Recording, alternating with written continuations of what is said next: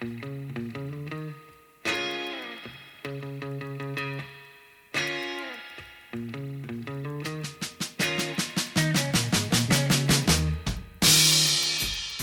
back to episode 32 of the All Music is Good podcast, the podcast that takes a deep dive into 4 recent releases. We get right in there to try and work out what's great and sometimes not so great about each one. This week we're checking out albums from The War on Drugs, Megan Thee Stallion, Eli Kessler and IDK. Now, I need to start this introduction with another apology. Actually, let's make it half an apology, Arik, because once again it's been 3 weeks between drinks for this podcast, and perhaps drinks is a good metaphor to use because after Melbourne has achieved the unenviable status of world's longest lockdown city, the quote of the past 18 months, get on the beers, is most apt at this point. The shackles are off, and I speak for both of us, I think, when I say we've well and truly put living a life outside of our home bubble just a tiny bit ahead of this exceptionally well-recorded and sometimes, but not often, well-researched and presented music podcast. But as the shine of freedom wears off and we realise that, oh shit, some of us still have jobs to work, we now turn ourselves to the fact that some of us even have gigs to play, even if some of those gigs involve completely destroying the intro to songs on Ableton in front of a packed room and having to start the song again. Now, for some of us, you could mount a serious case for spending the past 18 months honing one's craft on the Akai MK2 controller. I mean, I wouldn't make that argument, but some people may. So it's on that note that I welcome my partner in crime in person for the first time after 4 months to take a deep dive into all things gigs, false starts, and possibly even reviews of music. Can I say a big hello to my episode 32 co-host, Arik Bloom. Arik, welcome. Thank you, Wazza. Thank you. Look, I'm glad we got down to business within the first sort of 90 seconds of the podcast. I mean, we will track that throughout the night, that experience shortly. But I would like to say I did like the whole shackles are off kind of moment. I feel like maybe, do you remember that song early 2000s by a band called Mary Mary called Shackles? No, I don't. Well, hopefully we can pop this in post. But it went, put the shackles off my feet so I can dance and I can dance. Just want to praise you. Remember that song? Oh yeah. Anyways, that might be the anthem. Done. For our emergence out of our shackles, out of our it's really great to sort of be back in business. Well, we've emerged tonight, our guest who we'll introduce shortly, to a Cameroonian festival of barbecue over the road from the studio. I mean, like, I've been fed. I'm just like in such a happy place. Loving life. Vola Foods. Shout out to Vola Foods. We'll let them know that they're on this week's pod, and perhaps they could even become an unofficial podcast sponsor in the future.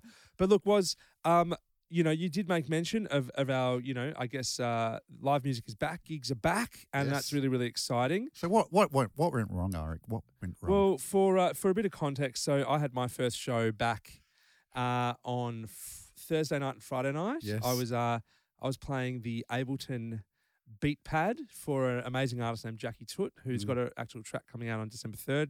Check it out. Excellent. And for those that that want a bit of background research on the relationship between myself and Wazza, he's often been the Obi-Wan Kenobi to my young Luke Skywalker. I've always, I'm full of passion, but I just need, a little bit of sagely advice as I, traverse the world of music and life in general. And I do have actually some questions about car finance later on, so I might shoot that to you. But, don't do it.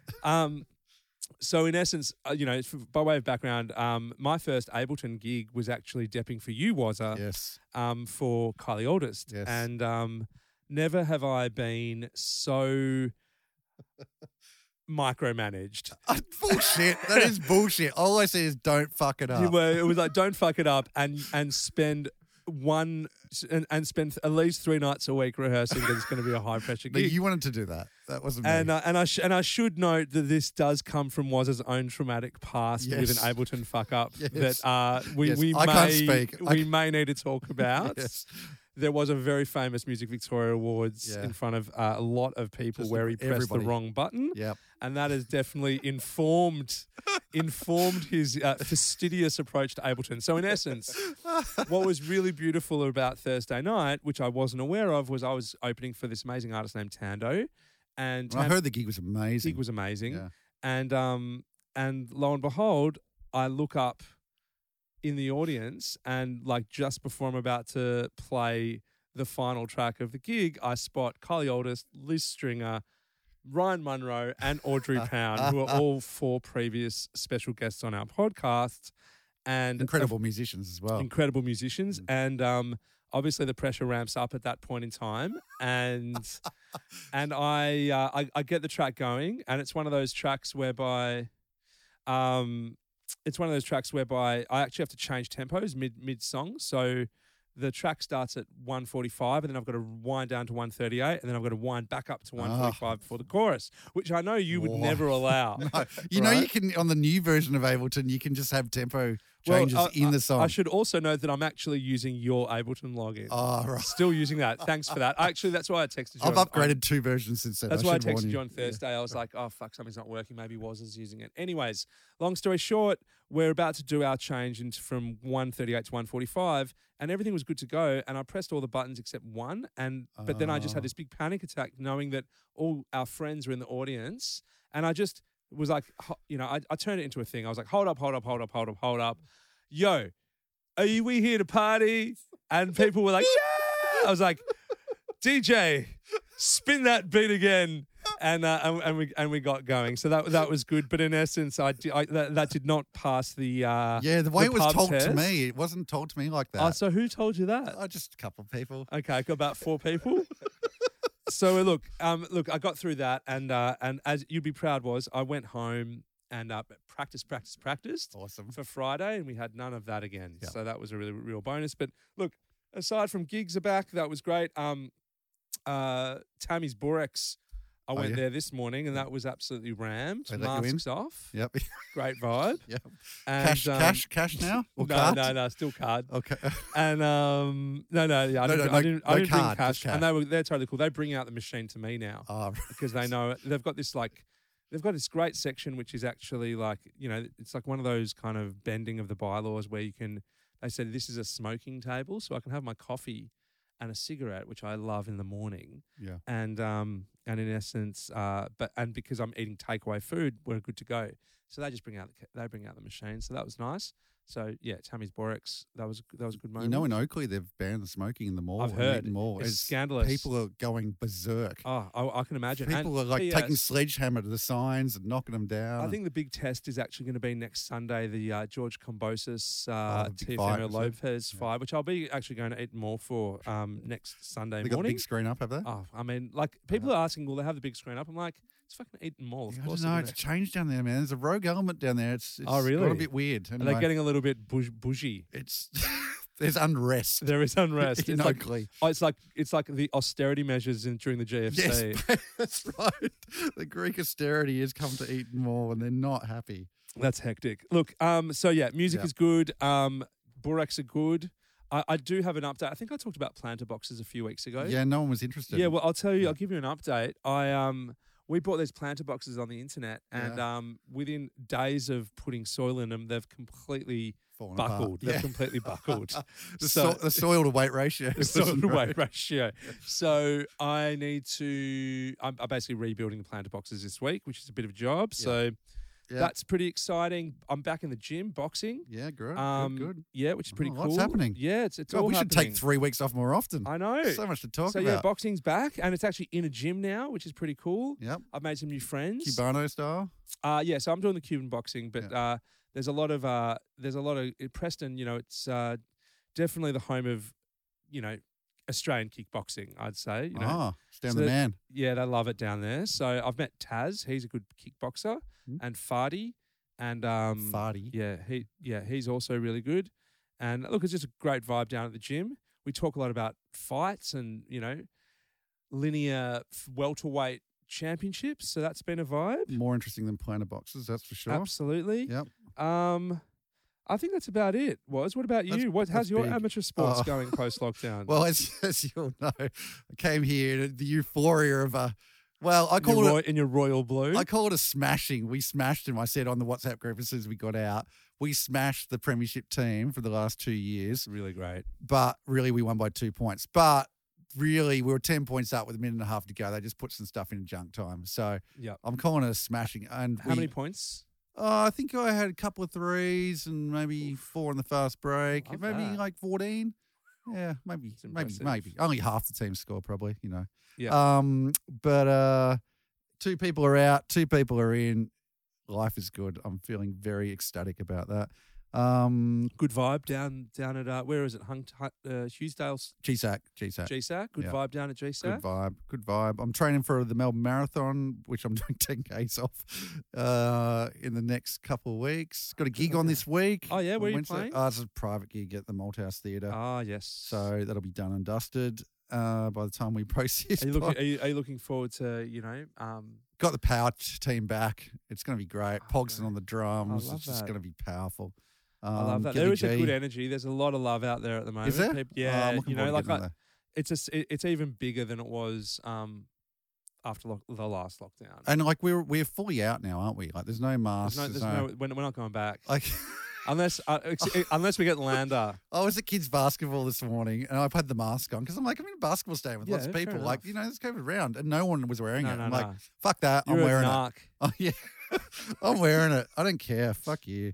Okay, fair enough. But not that I've got that attitude in general. No. But I'm just sort of like whatever.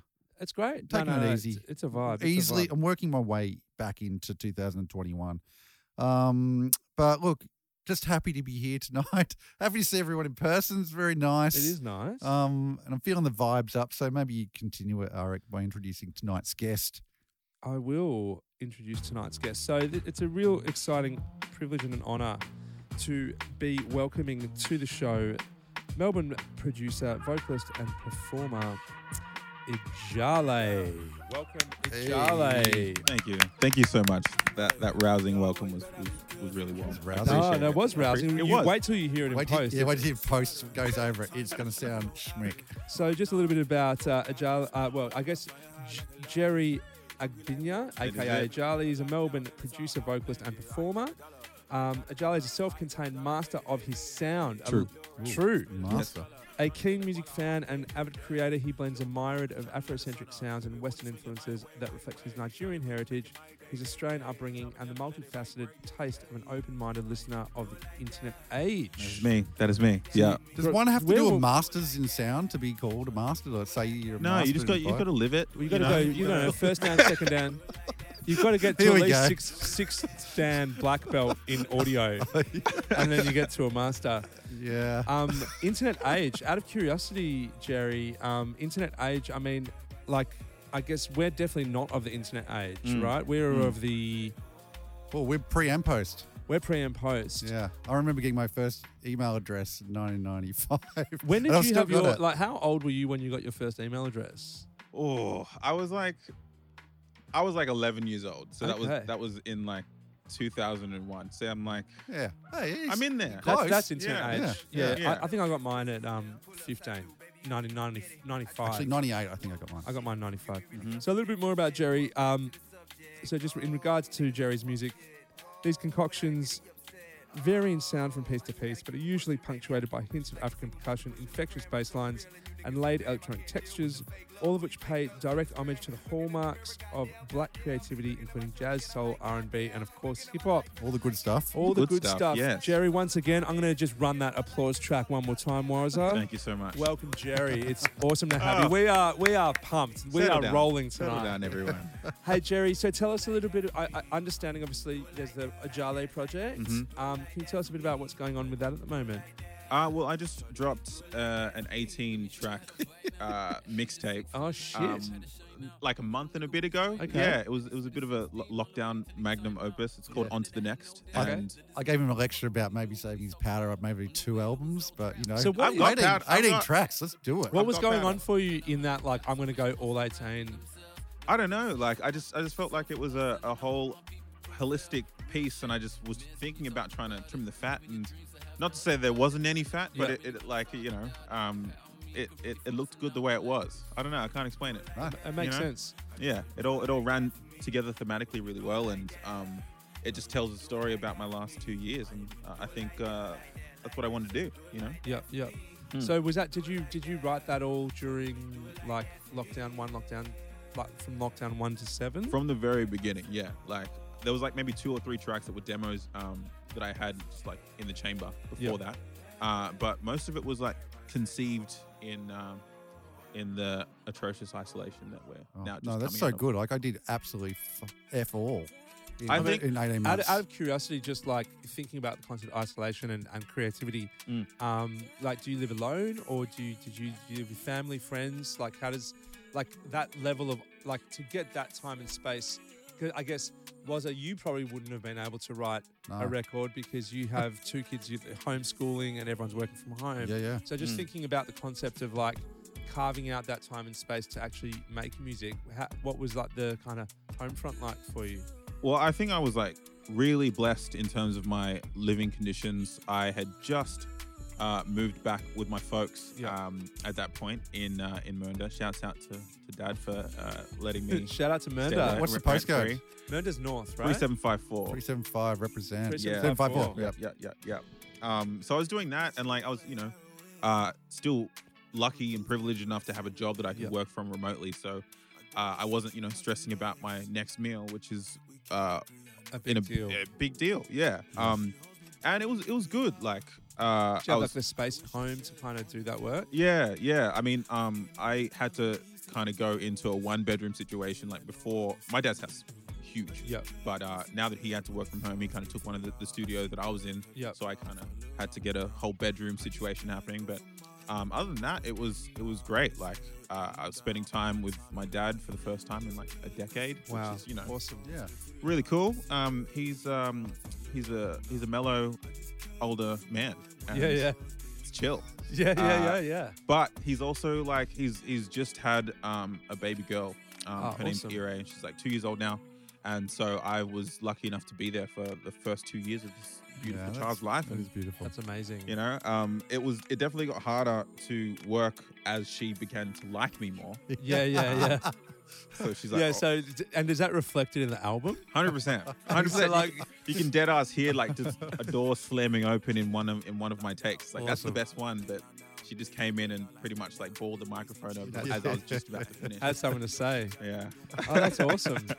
That's really interesting. I mean, you know, it's so interesting when you think about like some people really thrived in lockdown and kind of enjoyed that time and space. Some people completely didn't thrive and had nothing to do or say. And I think it's just an interesting concept when you think about art and, you know, some of the cliches that come with like artistry, which is like, oh, you know, well, we're in lockdown, so let's go inside and try and make our perfect work. And I understand a lot of people really struggled with that. But at the same time, we've also had some of the best records We've had years come incredible out records from come out that through time. lockdown. So And is Ajale a live project as well? Yeah. I perform a lot. I was like in the height of things just as lockdown happened. I'd like just sold out my first gig, and like it wasn't much. That's it was awesome. like, 100 people, but Yeah, I was that's like, awesome. That's a lot. Yeah.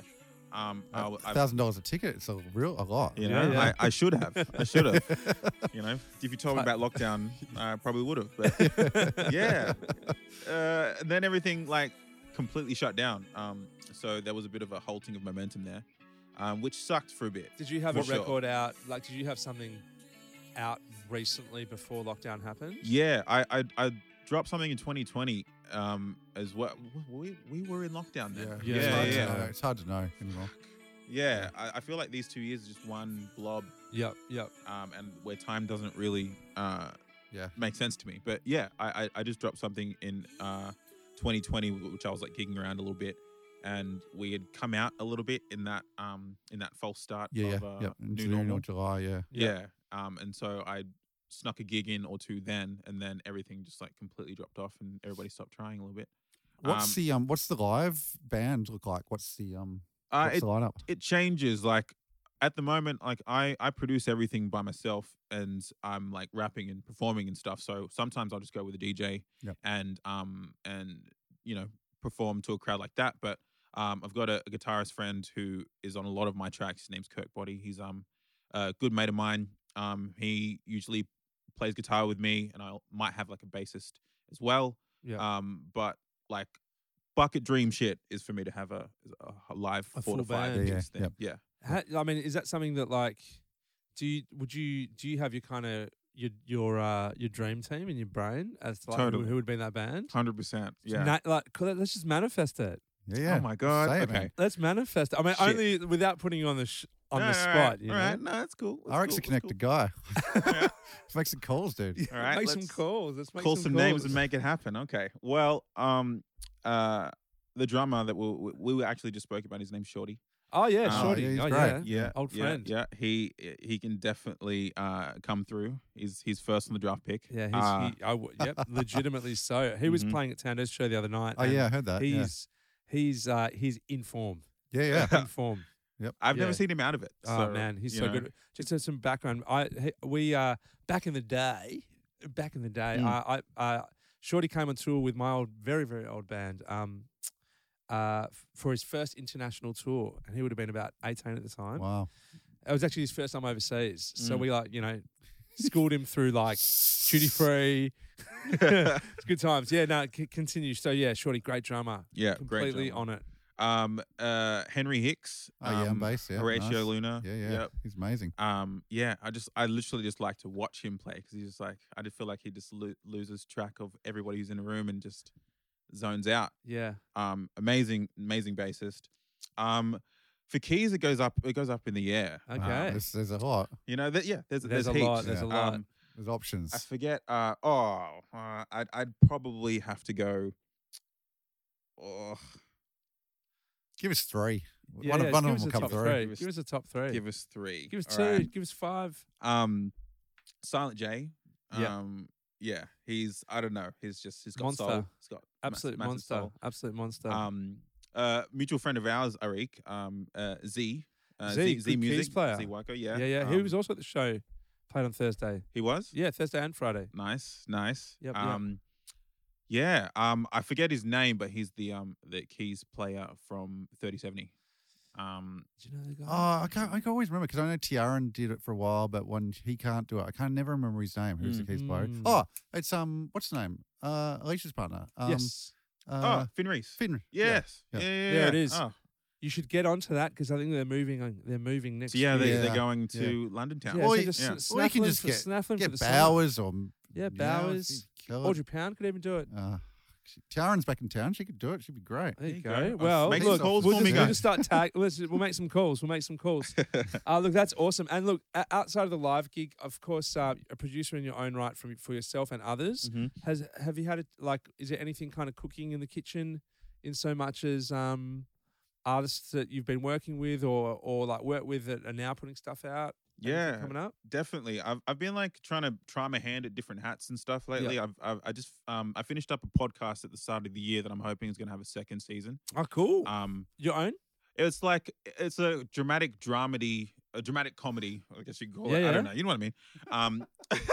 But Comedy. That's great. it's very good. It's called the Private Affairs Podcast, and a friend of mine, Christine, wrote the whole thing, and it actually got nominated for the best non-fiction podcast this year. At the Oh, at the incredible. Podcast Get Awards. onto the fucking awards We're shit, in- man. Hey man, we're charting. That's all I care about. I don't care about awards. We don't care about that, Arik. We Yeah, care yeah. about That's huge. Recognition so is nice. non-fiction, Recognition is nice. No, we do need that. non-fiction. Say that again. Non-fiction, best non-fiction drama podcast. Was it? non-fiction drama. So it's almost like a Radio Lab kind of thing. Yeah. Oh, So incredible. what is it sort of tracking on? Like, what's the kind of themes? It follows this lead female character who I guess is loosely based on Christine, the creator, and her Uh-huh. misadventures in the I guess bilingual and multicultural dating sphere that we find ourselves Awesome. in Australia. That's cool. It's great. It's really good. So I did that, and I did a bit of short film scoring as well. Great. And then obviously the Who 18 was that for? track. Atong Atem. Yep. She just came out with this short film called Banksia. Yep. Really great. I know the one. Yeah. Oh, have you watched it? I haven't seen it yet, but it's going on SBS. Yeah. Yeah. It actually, the live screening of it got messed up because of COVID. Oh, So right. Is that it going to? would've been Was that hard meant to to be? say. That was meant to be a myth, right? Yeah, it was. That's cool. We'll talk later. Mm. We'll talk later. I got things in the pipelines. Oh, we're in the presence of podcasting royalty tonight, Eric. I mean, just you should have warned me. Yeah. Could've bought my A that's game. huge. So what was the kind of tip on that? Actually, Like, was it sort of beats or was it sort of soundscape or? it was a bit between those both worlds. I think she had already had the visuals kind of all done Yep. and dusted, and so she came to me and just asked me to score to what I saw. Mm-hmm. So Was that your first crack at that sort of stuff? You've been doing that a while? second or third, yeah, it was like one of my first main ones, and Yeah. it came together really fast because the turnaround was fast, but it all came together really sick, and she was really happy with it, and yeah, all in all, like it was one of the best projects I've done in a long time. Talk Yeah. me through, like, I mean, it is different, right? Like the way to approach like being critiqued by, say, a musician in a studio environment as Yeah. opposed to a film director. How did that play out? Because I mean, and I can only talk from my experience, but like when I've done scores, like it's a very, very kind of like esoteric, ethereal critique that's about vibes and feelings as opposed to bar 25, the bass part. Yeah. How did that feel? I think with this short film in particular, we got onto a wavelength that there wasn't a lot of feedback involved, which is not the case in a lot of the other things that I've No. done. Like, That's not cool. at all. Like, I think she was just like, oh, I want it to stop here, and I want it to get more intense here. Yep. Things like that, and But everything else, you do what you want. everything else, Yeah. yeah, it was. I'm not A sure if she motive. was pressed by the time frame, but she's like, yeah, that's sick. But she seemed to, like the decisions I was making, which was cool. That's and amazing. I'm working on one at the moment, and it's very different. Like, she gave me a bunch of different references, and I, tried to be as adhering to those references as possible. But then I was apparently too close to the references, Yeah, sure. so I had to kind of start again. Yeah. Um, But so that, but isn't that an interesting critique? Yeah. Because, Make you it know, like this, but not like this. Make it like well, it's really tricky when you get references because Exactly. I don't know Yeah. about you, but like, do you take the kind of vibe reference, or do you take the rhythm reference, or do you take the tempo reference? It's very, very can be often very, very confusing. Yes. I guess when you get a reference, you almost have to do it. You kind of do always need to do it twice, Yeah, right? Like you got to definitely. do it once close to the reference and one. One is just One out there. Exactly. Yeah. That's totally it. That's cool. It's a cool kind of pivot from, say, like being a performing artist, right? Like, Yeah.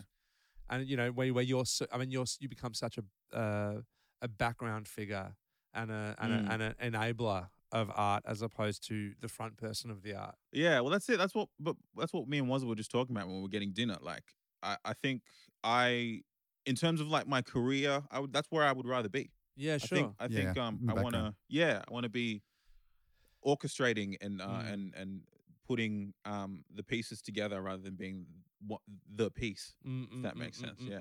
Yeah. That's cool. Mm. That's amazing. it's amazing. Any questions, Wes? No, I don't think so. I think we covered it all while we had dinner, actually.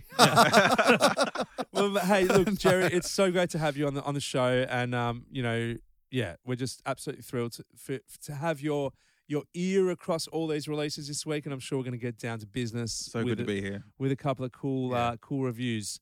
So we might now click in to our Instagram like of the week. Now I should make mention that this is we're really mixing things up tonight. Wazza made a suggestion that, you know what, why don't I do, as Arik, do the Instagram like of the week, and Wazza's going to do the unofficial podcast sponsor, which is It's going to be hectic. oh, I'm nervous. So in essence, each week on the All Music is Good podcast. Oh, you're going to do it, Waz? Yeah, I'll do it, All right, and then you I'll do throw it to you. You do How's it. that You do sound? it. You do it. Yeah. Okay, so we're gonna do the Instagram like of the week, and the Instagram like of the week is a segment that celebrates a new episode we've come across between episodes. And each week I invite my co-host and this week's celebrity guest, Jerry, to guess who or what this mystery count may be. Okay. And as we like to reiterate each episode, we aren't about the thrills of a cheap like. It's more about honouring others with an All Music is Good like on their account. So there's only a small group of 31, soon to become 32 people who have received this honour. And in our last episode, we welcomed Pakistani Prime Minister Imran Khan to the group.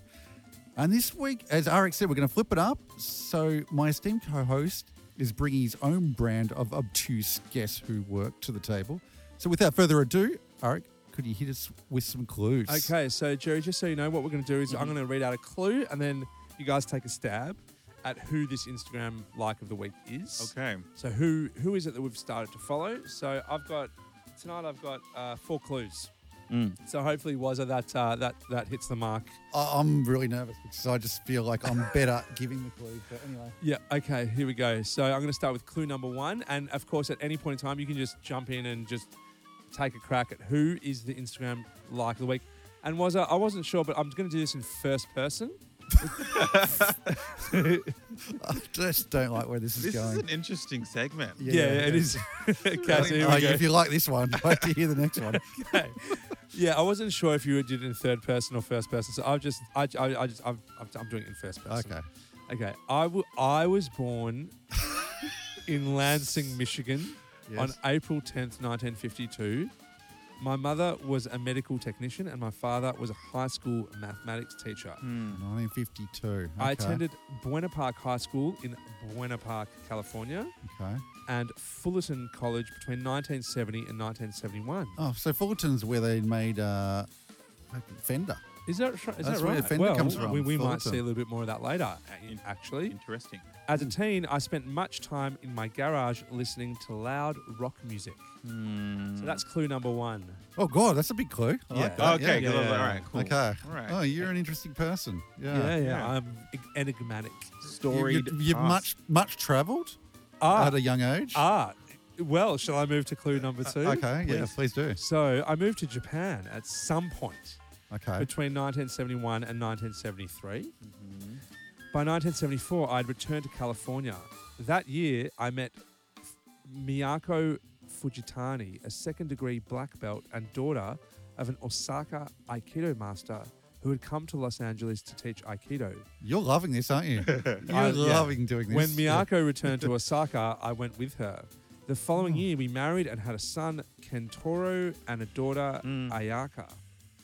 I'm continuing on with my clue. I taught at the school owned by Miyako's family, though I'm often stated to have been the first non-Asian to open a dojo in Japan. Wow, that's massive. Wow. 952. It's not like Chuck Norris or something like that. It's not Chuck Norris. Okay. Shall we continue? Yes, we shall. Okay. Joe, do you want to have a go? I have no earthly idea, but I'm waiting for the third. I feel like Here we go. This is where it gets really interesting. When you're actually like guessing, the music really sort of like Yeah, it does. puts you on edge. It does put you on edge. Sort of like peppy, but not in a good way. Yeah. Okay, I play the guitar. And my extensive collection are guitars previously owned by B.B. King, Bo Diddley, Stevie Ray Vaughan, Buddy Guy, Howlin' Wolf, Muddy Waters, and Jimi Hendrix. I also have an extensive sword collection, and at one time had a custom gun made for me once a month. Once a Once month. a month, Wow. Yes. Wow. Shall I continue? Yeah. In 2005, I released my first album, Oh my Songs from the God. Crystal Cave, which is a mix of pop, world, country, and blues music.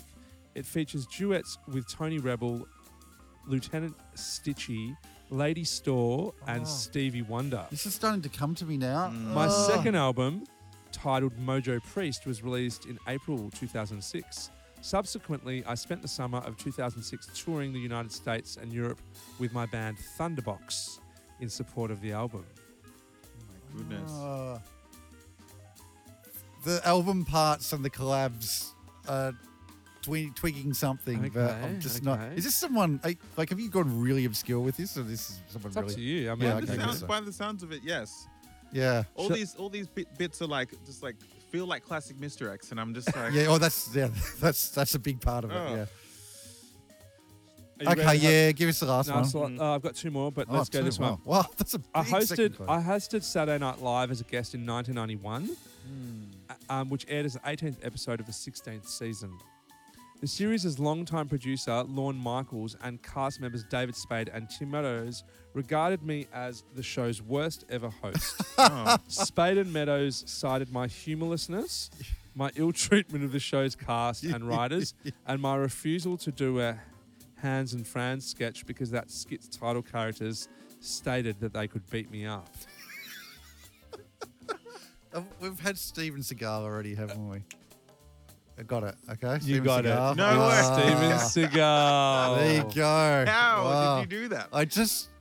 The music, yeah. And the It is Steven Seagal. Wow. Good call, Wazza. Finally. And for the final clue, of course, I'm the movie star who starred in Out for Justice, Above the Law, Marked for Death, Hard to Kill, Under Siege 1 and Under Siege Siege 2. 2. Oh, my We favourite. welcome to the podcast Steven the one and only Aikido master / axe wielding Maniac. Maniac, Steven Seagal. Well done. Woo. Well done, Yes, Eric. yeah, Very well nice. done. Guys, were you Worth- happy with that? Was that all worth the right? follow. Well, sort of, because we already had Jean-Claude Van Damme like 3 episodes ago. So So, what? like, it's. Can I remember? Hey, I didn't shit on you when you went Thai Prime Minister. Yeah, and then, Thaksin Shinawatra, I and know. then Angela Merkel, Yeah, I and know. then I know Imran Khan. I And then, know. you're showing your colours. That's there, true. mate. That's true. But wasn't there a story that Jean-Claude Van Damme and Steven Seagal were going to get in a fight, and then Steven Seagal backed down, and he was too scared? Oh he wouldn't no, fight? I'm sorry, Or but is it the opposite? I think it would have been the opposite. Really? I mean, like Jean-Claude Van Damme is actually a ballet trainer. He's a dancer that went into action movies. Mm. Steven but Seagal he is trained like under Bruce an Lee. Aikido master. Yeah, No, but Chuck Norris Oh, trained under so Bruce Lee. did Jean-Claude, didn't he? I don't think so. I'm pretty sure he did. Really? Yeah. We'll have to look that up. Well, I think it was part of my clues. Just go back and listen to episode All right. 2 episodes ago. All right. Maybe you can put that in post. I think I might actually. Just like put some big reverb and delay on it. The ghost of Warren Hunter. The ghost of episode 30. Well done, Eric. Thanks, that was Woz. very good. I really enjoyed that. The That's clues it, were yeah. very well Thanks, Jerry. researched. Well done. Look, welcome to the All Music is Good, the 32nd edition Yes. to our Instagram Hall of Fame. We will take a quick break and we will be back with the first album of the week. This goes out to all y'all tuned in, the hotties, the secret hotties, all you motherfuckers. Talk about something y'all like, stop talking about me. Since y'all hate a bitch so much, the way broke bitches coming for me, know it gotta be free. But I get paid when I show up. Press, stress, obsessed, I got 'em. Everything I do, keep another bitch talking. Watching my back, cause these dudes be stalking. Watching my pet, got these broke hoes starving. Damn, you hoes hate me. Riding dick so hard, having babies. Y'all bitches so stop it. Making everything but a deposit, yeah. Killing bitches, send them to the gulag. Hot girl shit, never let them cool off. Make them do what I say, he my voodoo dog. Back shots, balcony, we don't care who saw. One thing about me that you need to know, I ain't nothing like none of these average hoes. Cause I fucking want to if they ask me why. I'm from the south side, niggas can't make me cry. Nigga, this head game lethal. Use my tongue, put thread through a needle. First album we have for the week is Megan Thee Stallion's Something for the Hotties. Houston rapper. Megan Thee Stallion's sexually charged lyrics and non-stop confidence meet with a pop sheen that consistently delivers commercial hits. The rapper found local success shortly after she began performing in 2016, and the rest of the world caught on shortly thereafter. Several one-off tracks led to 2017's Make It Hot mixtape and 2018's follow-up project Tina Snow, after she and Normani contributed the track Diamond to the 2020 superhero film Birds of Prey. She landed a pair of #1 hits, first a Beyonce featuring remix of her own track Savage, and then her feature on Cardi B's WAP, one of the biggest and most talked about singles of 2020. Her first studio album, Good News, was released in November of 2020 and debuted at #2 on the Billboard 200 charts. And the next year, Megan released Something for the Hotties, a compilation of freestyles and unreleased materials aimed at her devoted and ever-growing fan base. So, born Megan Petty, is it? Or Petty? I don't know. Hey, I don't know. I feel like that's a really, really. I feel like that's a It says on a stage name, doesn't it? too simple a name for someone like her. Yeah. But you know, So she's born in 1995. God, so young. And raised in Houston. We're just talking about our first email addresses. Born in the same year that yeah. Was got his email address. Yahoo email address. Raised in Houston, Texas. She grew up the daughter of a rapper, Holly Wood, a.k.a. Holly Thomas, was listening to southern rap staples like 3 6 Mafia and Pimp C from a young age. She's writing her own raps by age 14, but didn't make serious moves until she posted a series of video clips on a social media a few years later. Her first official single came with 2016's Like a Stallion, and her presence on the Houston rap circuit was solidified by decimating all opponents in local freestyle competitions. You can feel that. Sexually explicit lyrics and effortless flows become signatures of her sound, and after the less widely distributed 2016 mixtape, she released the singles Pull Up Late and Starry. God, I could go on for ages. There's so much stuff here. Let me go to the remix bit. After a wealth of EPs, mixtapes, and charting singles, debut studio album Good News finally arrived in November 2020. The album was a star-studded celebration of sex, wealth, and power, featuring cameos from SZA, City Girls, Popcan, and Little Durk, and many others, as well as a remix of Savage, which we talked about. So Something for the Hotties was released, a compilation made up primarily of freestyles and some unreleased songs from the archives. The collection also included Thought Shit, which we're listening to in the background now, as well as several other news skits and interludes featuring Juicy J. So it was released as a gesture of gratitude for her fan base, and the album reached number 5 on the charts. Which charts? Billboard? Oh, all of them, mate. Yeah, All of them. go all the charts. All the charts. Neoclassical, I think it was. Yeah. That's why it showed up on my feed. That's why I recommended it. Nice. Look, so I got to be honest, I wasn't particularly that keen to listen to this album. Like she has the feature on WAP from last year. Is it last year now? I mean, that is such a banger. Yeah, I was not a massive fan of the song. Are you about to go full Ben Shapiro on us? And look, straight up, I actually didn't think this album was going to be in my wheelhouse. But look, we both know that's never the right attitude That's right. to have when reviewing albums. And true to form, this LP burst out of the gates with like this old school, which we listened to first, burst out with this old school 808 Miami vibe of like a 2 Live Crew banger. Run DMC almost. And I was like, okay, like this, I was not expecting this. Now, I'm going to satisfy Kumar Shom's expectations of how I review albums, first of all, and I'm going to take care of production Go first. for it. Because this album sounds awesome. Like, it's super dry. Yes. Like, the kick is tight. Like, the low end in general, like, is tight and punchy. Like, super punchy. And the production is minimal. So, like, and the bass, I'm loving the bass in this. Like, is it a Model D, do you reckon? Like, is it a Moog bass? Like, through the thing, it's got that sort of really moogy sort of sound. It sounded It does. great. On Thought Shit in particular, like that bass just is inhabiting such a like nice space in the stereo fields. Like, just feels warm in my ears. Yeah, I can't it's explain it. beautiful. So, like, I just, in general, I liked how the whole thing sounded. I liked how the whole album sounded. And, like, we progressed into the album, and it sort of started to strike me that without really noticing it, like, then it hit me like a sledgehammer. Like, she's fully legit, this girl. Like, there's no auto-tune on any of this stuff, right? It's like just her Just rap like music. spitting it, right? And it's like but it's weird to say that. Like, you know, like it makes a big difference though to the listening experience, I think. Like when you're not hearing that auto-tune coming through. And like it just fully just smashed me. I mean, are there other rappers that you could put in this category of not like overly processing?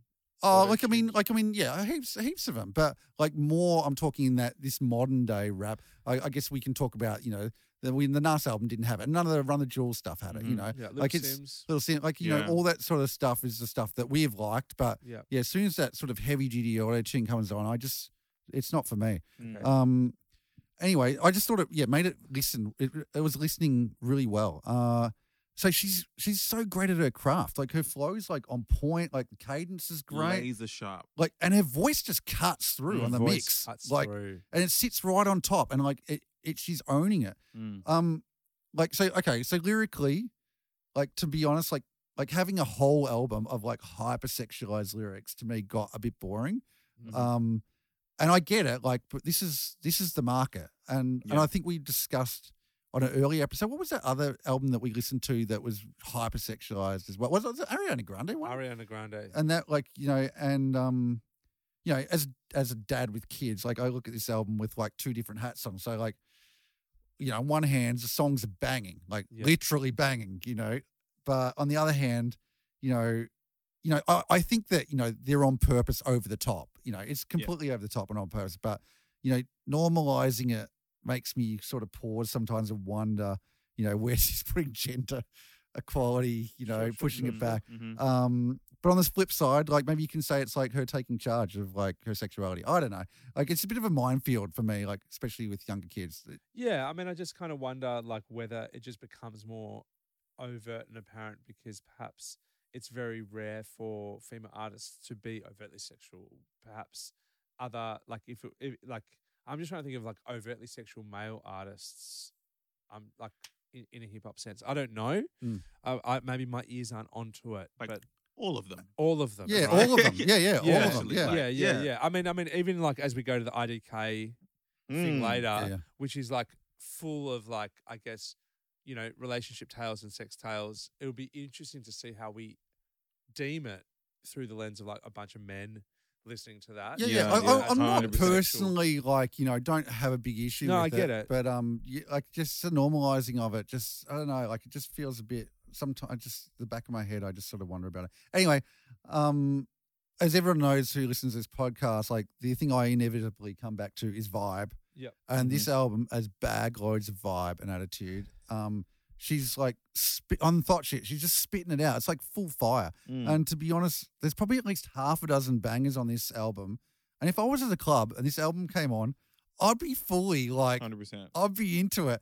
And I'll be into it wishing I could dance properly and didn't have to worry about damaging my hamstrings on the dance floor and like getting stanked up to these bangers. Like after listening to it, like I just got so much Two Live Crew from it, like Miami. What did you think about the tempo? I loved it. I love up tempo. Because it was just up tempo from start to finish, wasn't it? Like I went back and listened to the 87, 89 Two Live Crew, Me So Horny and all that sort of stuff. Like that full 80 All that up tempo, like Miami 808 stuff. 100%, Like it's really there's a lot of similarities. The MC Light, did it kind of have those? Yeah, kinds of 100%. She overtones? She has that. Sometimes she comes with that old school cadences as well that like that you don't really see in a lot of people rapping. Yeah, right totally. now. I thought there was a real natural progression from old school to Like her with and this. it didn't have all the like 2021 triplets. Do you know what I mean? Like it didn't have that. Yeah, no.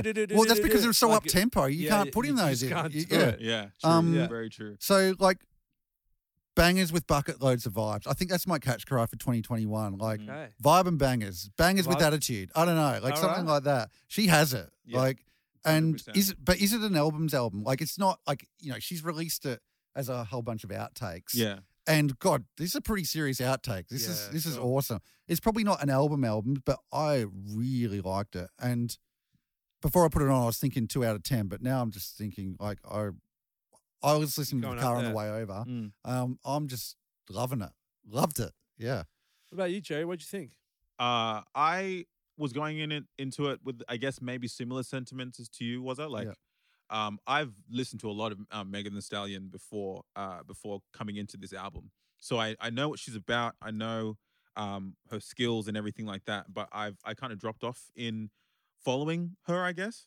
But coming back into this, I was really, really impressed by how high fidelity everything sounded like. Yeah. For throwaways, like Yeah. banging. I mean, like compare that to the Pop Smoke record, for example, which yeah. is just like shambles. disaster. Shambles. Yeah. You know what And I mean? I wish it wasn't, but it Yeah. was. Yeah, yeah. Yeah, 100%. Yeah. You're right. I wonder if it was because it's so minimal that they didn't have a lot to play with. Mm. Just lyrics over like drums and bass I'm and a glad little they bit of didn't. 808. Maybe they didn't have much, so they just fidelity'd it up with what they had. I think that's true. I think it begs to mention that they were taking all of these Houston, Texas influences from 3 6 Mafia and stuff that Yep. were really, I guess, like stripped back in terms of how they took samples from other like mixtape era little bits from Houston and from Atlanta, and I think they just rendered it really well. Like all of the samples that they put in there and the tempos and stuff, like it was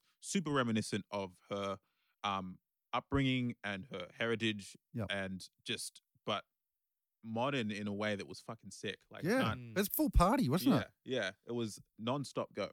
Can I ask both of you, like, what time of did you listen to it in morning, night? Like, what was the context by which you listened? I listened twice. I listened Were you driving? once. Yeah, I listened at like around 11-ish in the morning. I was driving on a freeway, and that helped me open things up a little bit on the roads. And then I listened to it like 4 or 5 in the evening. Yep. Just on speakers. Just on headphones. Sorry. Okay. And yeah, the headphone experience was so gratifying. Just Yeah. her voice is crazy, and Yeah. Crazy. like I loved like there's not many rappers that I would actually like to listen to spit continuously It's- like yeah. that. Like, And very very like I know eloquent's the wrong word, but you can make sense of the words. Like it's not like always. garble. No. Mm. You know? She's legitimately a seriously incredible vocalist. Lyricist. She's like laser sharp with her delivery and her cadence, but she can also like kind of switch out and come with different styles and vibes. Like she can come really, really direct, but then she can pare it back and be quite like I don't know, smooth with it at times as well. So sick. Yeah. She's grown up in the tradition as well, with her dad being a 100%. MC. I mean, there's That's probably a so lot to be cool. said to that.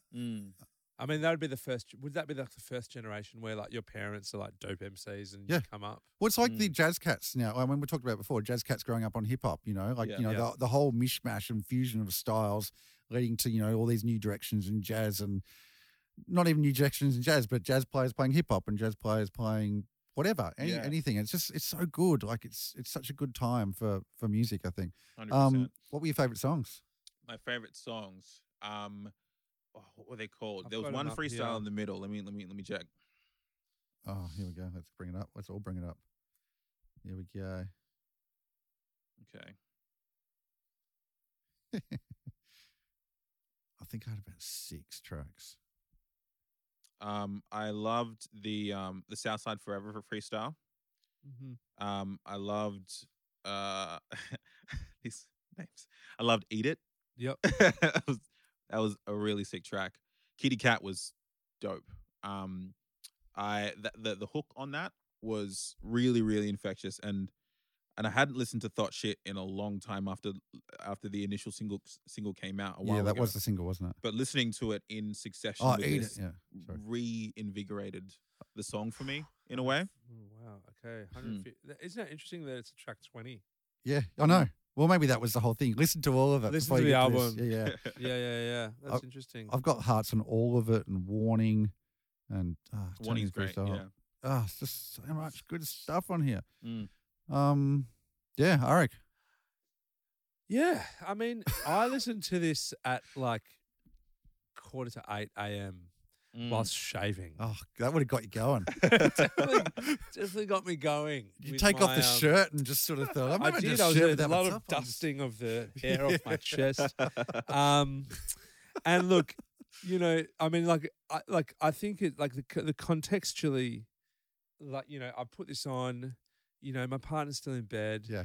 And you're the I'm- next I'm Gillette like, ad. got my fucking electric razor. It's all happening. That's right. And she comes out. It's now like 8 in the morning, and she's like, What are we listening to, dude? "Hey, can we turn this down a little bit?" and it really kind of contextualized. It's like for me, it wasn't an 8 a.m. listen. Mm-hmm. Do you know what I mean? Like it's not Yeah. like a. It's not like leading to for domestic your morning bliss. coffee Yeah. moment. Yeah. But that said, I think for me, this is like a workout album. Like this is like you got to be moving to be feeling this because 100%. it's just it's such a relentless tempo and it's almost like hyperactive. You know what I mean? Like they're fast songs and they're literally fast songs from track 1 to track 21. I think Like, that was the it's great thing about it, though, relentless. because there's not a lot like at these tempos anymore, are Yeah, there? yeah. I don't. I mean, you know more better than I would, but Yeah. I just don't hear this sort of intensity at this BPM. It's so fast. And I think like that, I don't know, for me, that's not something I just don't get down with that speed. It just, I think it makes me nervous. Yeah. Really? So yeah, like I don't like fast music. I could probably say that. Oh, we're finally You getting finally to the cracked- crux yeah, of it. I mean, Yeah. you finally I don't cracked like it. fast Look, music. I'll tell you this, back in my like go to Psytrance party days, Yeah. like I had to exit All right. from 3 a.m. to 6 a.m. Yeah. and just go somewhere. I had to go away from the dance floor Yeah. because the tempos were too fast, and then I'd come back. And at they come 6 down. You a.m. come down at the after pay at 2 o'clock the next day. I'd come in at 6 a.m. when it got heavy and slow, and that's usually when Benza would be DJing. Oh, right. So, Okay. anyways, Yeah. Right. shout out to another All Music is Good co-host. But look, favorite songs for me were Freakend, track 16, and Pipe Up. And I just think, and I guess interestingly, I also heard Megan Thee Stallion was like a soundtrack of like Lockdown 1, not necessarily this album, but like Megan Thee Stallion was in Lockdown 1. My partner was like doing these morning workouts, and it was always popping with Megan Thee Stallion. It was just have you high listened to the last energy. album? Are you into I the listened debut to, album? Good News. Was Yeah, Good right. News. Was it good? Yeah. I reckon it was really sick. I think the song on that called Captain Hook on my workout playlist. Like it's fire, and it's a similar thing. Like she just goes and you just let her go, and it's just it keeps you up on that intensity, and it's really good for high intensity activity. Sean T, Exercise or T25. dancing or whatever. T45. T45. Yeah. We could get what's his name again? Danny Sean Fruit. T. Oh, Sean T, yeah. Get Sean T across it. Yeah. So look, I reckon, I think for me, it's 21 tracks of that, and I don't know. And I think that the interesting thing is, you just dropped an 18-track record. IDK, the deluxe version was a 34-track record. Yeah. We'll this get to is a that. 21-track record. Like there's something's going on in 2021 where people are like, Just put it out there. Yeah, Get they're not it just out there. going 12 songs. It's like we're going in. I reckon I could have tapped out at 12. I wonder On this album. Yeah, on I'd say Megan's. I just don't know why. Like, how much more is there to express?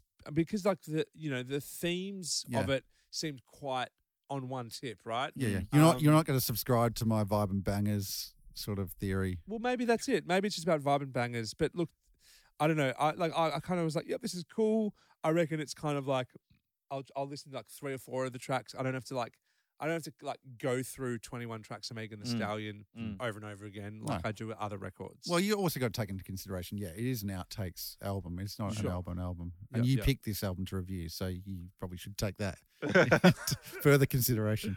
Thanks, Woz. So, thank you. And why don't we now go to our me? Yes. Yeah. Thank you. So I'm a bit confused in the about spirit how of you're flipping running it this. up. Okay, so look, each week on the All Music is Good podcast, we have an unofficial podcast sponsor. And the unofficial podcast sponsor is like a company business concept theme that we would just want to kind of celebrate. They've had actually no material impact on the podcast. Haven't contributed anything, but we do like to acknowledge our unofficial sponsors because they've contributed to our life and our life force. And look, as we've mentioned earlier, this week we are flipping things around, and Wazza is going to be doing the All Music is Good unofficial podcast sponsor for the week. All right. Thank you, Arik. So it's with great pleasure and a certain bit of nostalgia that I announce that this week's unofficial All Music is Good podcast sponsor is the Kahuna Golf Club and Lawn Bowls Club in my hometown of Kahuna. Yes. Thank you. Love that. Oh, yeah. Now, I should point out, I didn't talk about it earlier in the show, but I went home this week for the first time in 2 years, which is... That's why you can come to this. Yeah. So let me take you through this, guys. Like, the Kahuna Golf and Lawn Bowls Club is located in the Loddon Murray region of Victoria, Australia. It's the home course of Australian professional golfer Stuart Appleby. Wow. The Kahuna Golf and Not Bowls... to be mixed with Robert Allenby. No, they were both around at the same time, but I think Stuart's probably more famous on the US circuit. He's won more tournaments. Anyway, the Kahuna Golf and Bowls Club has been magically carved out of the Gumbower State Forest along the banks of the Gumbower Creek, a major tributary of the Murray River in northern Victoria. Originally sand, the Murray River Golf Course at Kahuna was transformed to grass greens in the 70s. Well treed, the course comprises of 18 manicured holes uniquely situated on Australia's largest inland island. Kangaroos and Murray Rivers. I should talk about the largest inland island. It runs 40 kilometres from Gumbower to Kundrook. On the Murray? It's 40 kilometres long and 5 kilometres wide. So the Gumbower Creek's on one side and the Murray River's on the other side. So it's just, you cross the bridge and you're on this massive, Australia's largest inland island. There you go. Anyway, kangaroos and Murray River bird life share these renowned fairways among the tall red gum and box forest trees. A social golfer's heaven, Kahuna's plenty to offer. Accommodation, attractions, recreation. They do say shopping. I would debate that. But it's only 3 hours drive from Melbourne. The clubhouse with its views of the first tee and bowls rinks is close to the picturesque town of Kahuna. Major regional centres of Karangachuk and Swan Hill are within 1 hour by road. And if you're a social golfer who likes to travel and play Murray River golf courses, then Kahuna is a must-play destination. Wow. The golf course is one of the best golf courses you'll find anywhere on the Murray River, central to the well-known Rich River and Murray Downs resorts at Swan Hill. A hidden wonder and golf sanctuary. A true forest golf course. You'll find this golf experience on the Murray is like no other. Stuart Appleby had this to say, Eric. Oh, here we go. If I only had one round of golf to play for the rest of my life, it would be at Kahuna. Wow. But wait, there is more. Kahuna Golf Club now welcomes fully self-contained caravans or mobile homes to come and stay for free Whoa. at the golf club. Become a social member for $10 per van and you can play as much golf as you like for $25 a day. All right. Eric, let me take you through this, right? Okay. Last Wednesday, we've just Did gone. you have a game of social golf? I teed up on the first for my first round in a decade with my son. After successfully navigating the cranky lady in the clubhouse, now on the side, like it's normally an honesty system at Kahuna. You just put your money in a drawer and fill out a form, and there away you go. Oh, There's right. no one So there. you don't have to like. Don't have to talk to anyone. You just Okay. get on and play. But I digress. So I got there at 12, knowing that it was Ladies' Day on Wednesday, and they tee off at 10. And what time did you got there? At 12? I got there at 12, and that explains why the cranky lady was there because she was I- waiting for the ladies to And finish. what on earth were you thinking? No, I was just thought it'd be a big crossover, and it wouldn't be. Okay. And it was 24 degrees. Yeah, it was a yeah, cool yeah. northerly breeze. We had the fairways to ourselves. And Kahuna's a pretty low key kind of chill spot. Super low key, Yeah. 1,500 people. So I was blissful on Wednesday, and then we went out again on Friday. And my first shot off the tee went 60 degrees to the right, but it didn't matter. That's It was okay. fine. It's okay. So, look, when we talk about unofficial sponsors, Eric, it's about what makes us happy. Yes. And this made me very happy this week. Is it- Just getting out on the links. Is and- it sounds Royal really great. Kahuna? No, no, it's very not royal. it's just a lot of grass on a river, Okay. and but I felt it was a worthy unofficial sponsor for this week, so I just want to shout them out. And I just want to say, it can't always be in a Northside hipster stuff every week like you do. Are Eric. you accusing me of doing that? I'm not, Eric. No. Excuse me. Do you not recall the cafe? Yeah, in wherever Cobram or Cobram? No, what was it? Colac. Colac. Colac. Yeah, that's right. I know that was pretty funny. That was a good cafe. So I'll throw it to you, but a couple of rating systems I was thinking is you could be like how many balls I lost on the front nine, Yep. or like how many kangaroos would you have to see on the 14th fairway? And this is serious before you start thinking there's only 2 of us out here, so there's like 200 kangaroos there. Like if they decided to go on the attack, like would we be left alive to tell a story? Like how many kangaroos? I don't know. Or how many times could I drive the golf cart off the fairway before the greenskeeper kicks me off? Like there's so many. So just by way of context, Jerry, so basically we use this unofficial podcast sponsor to develop our rating scale for the week. That's right. So can I throw one out there? All right, I please might go get for it it. started. Were and you Jerry- happy with I that? love that. Okay, That was good, really awesome, good. Thank you. So I feel like, given the context of the Kahuna Golf Club that's only recently transformed itself into a place that you can holiday in your caravan. Yes, on the old practice fairway. On the old practice fairway, Yeah. I kind of feel like the rating scale needs to be how many caravans can you get on the practice fairway Oh, and still play a good round of golf. well, I mean, because they're parked right next to the first, so you've got like a lot of spectators. You get people coming out of their caravans in the morning with their egg and bacon, looking at you teeing off down the Spectators. first. How many people will get clocked by golf balls with that kind of I arrangement? would not want to park there. Like you wouldn't want to park a caravan. On So the fairway. basically, how about you might say like a 1 out of 10 would be like a caravan parked on the first tee, and then like a 10 out of 10, they're enjoying the offer of Oh, the they've got Kahuna the- Golf Course. They've got the prime time location. Prime time location. yeah. They're right at the tip of the 40-kilometre islands. Next to the Orange Grove on the next other to side. the Orange Grove. Yeah, yeah. All right. So is that that's where you want to be that's about parked. the range? Yeah, yeah. And just so we can all get a picture of this, where would like 5 out of 10 be? Well, I guess sort of you'd be parking in the middle of the fairway on the lush green, but you not just near park the caravan. not near the Orange Grove. Nowhere near the just Orange- parked in the middle. So you're not going to cop like a one wood to the. Look, the to the worst that head. would happen is a lawn bowler on the bowls club, which Yeah. is quite near the first tee. Also, might piff a bowl over. But that would be at in you if anger. you- Yeah, That would be in anger. in anger. That's right. that could happen, but that's still be worth a 5. Okay. Yeah. All right. Yeah. So are we happy with that as a rating scale, everybody? Are you happy with the caravan rating scale? It's a bit weird, but let's go for Well, it. anyone else want to throw one up? That sounds splendid to me. to Cool, be let's honest do with it. you. Jerry's Yeah. happy? I know. I Because spent this way is too the long. most important part of this whole This podcast project. This is what it is. Yeah. How do we get the best rating scale? So, okay. So Where you one- park your caravan on the practice Where fairway. do you park your Yeah. caravan on the Okay. practice fairway? No, not caravan, camper van. Camper Camper van. van. Yeah, Sorry. yeah. Right, Sorry. right. Sorry. Different. Yeah. And we should always make mention that Kahuna Golf Club is now open to host families with camper vans. Yes, and you can, for $10 a day as a social club member, you can play for another $20 as much golf as you want. as much 20. That's right. So for $10 a day, that gives you membership, and then you can pay Yep. another $20 to play. And I think if you pay another $50, you don't have to deal with the cranky lady in the clubhouse. and you just go straight in. And there's got bar That facilities does as well. not sound like a good deal. I have my Year That's 12 like, that's formal. hundreds of dollars. You're forgetting the kangaroos and all the wildlife. And the roos. And the box trees and the And the river box tree and the gums. orange groves. You're Yeah. right. Sorry.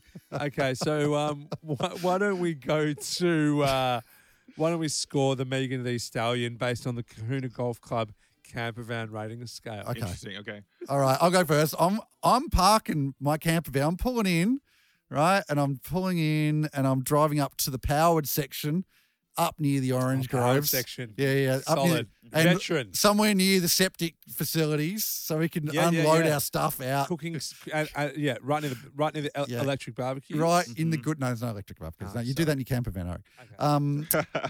It's in the good section. I'm going to give it like an 8 out of 10. This album. Okay, right near the Orange Grove. Right near the You Orange could just Grove. you could just stroll onto the Orange Grove, grab a couple of oranges, yep, peel squeeze the 'em. skin off for your Negronis. Oh, there you go. There's no Negronis in Kahuna. Oh no, man. there's no good Negronis. There's in local Kahuna. beer. It's Bundaberg rum. No, yeah, Fuck it. Is that? Do you put rum in Negronis? VBs Oh, and fuck it. Just Bundy. put it in anyway. Bundy and Coke. Okay. That's right. There was too many bangers to ignore. Yeah. Okay. Too many bangers to Okay. ignore. Yep. All right. All Jerry, right. Jerry, what did you think?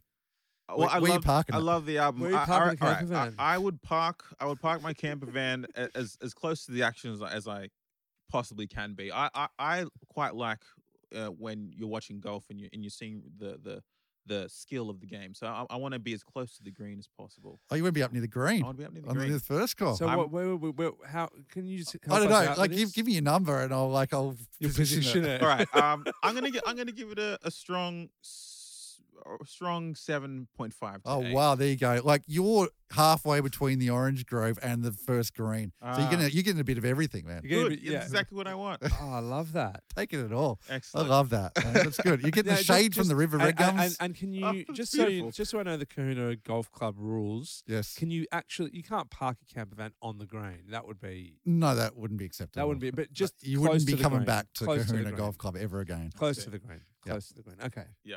I just need to. I can visualize that spot. Yeah, Yeah. right now in my head, I'm visualizing it. beautiful. Choice. Yeah. Good spot. You know what? Oh, It beautiful. would be really great was if you could just get a photo of that spot. I can. I'll bring it up. and we'll pop that on our Instagram, All right. and our listeners will know exactly where Jerry All has right. parked his camper van. All right. Beautiful. all right. Okay. Give Look, I'm really glad. I didn't get as excited as both of you on this.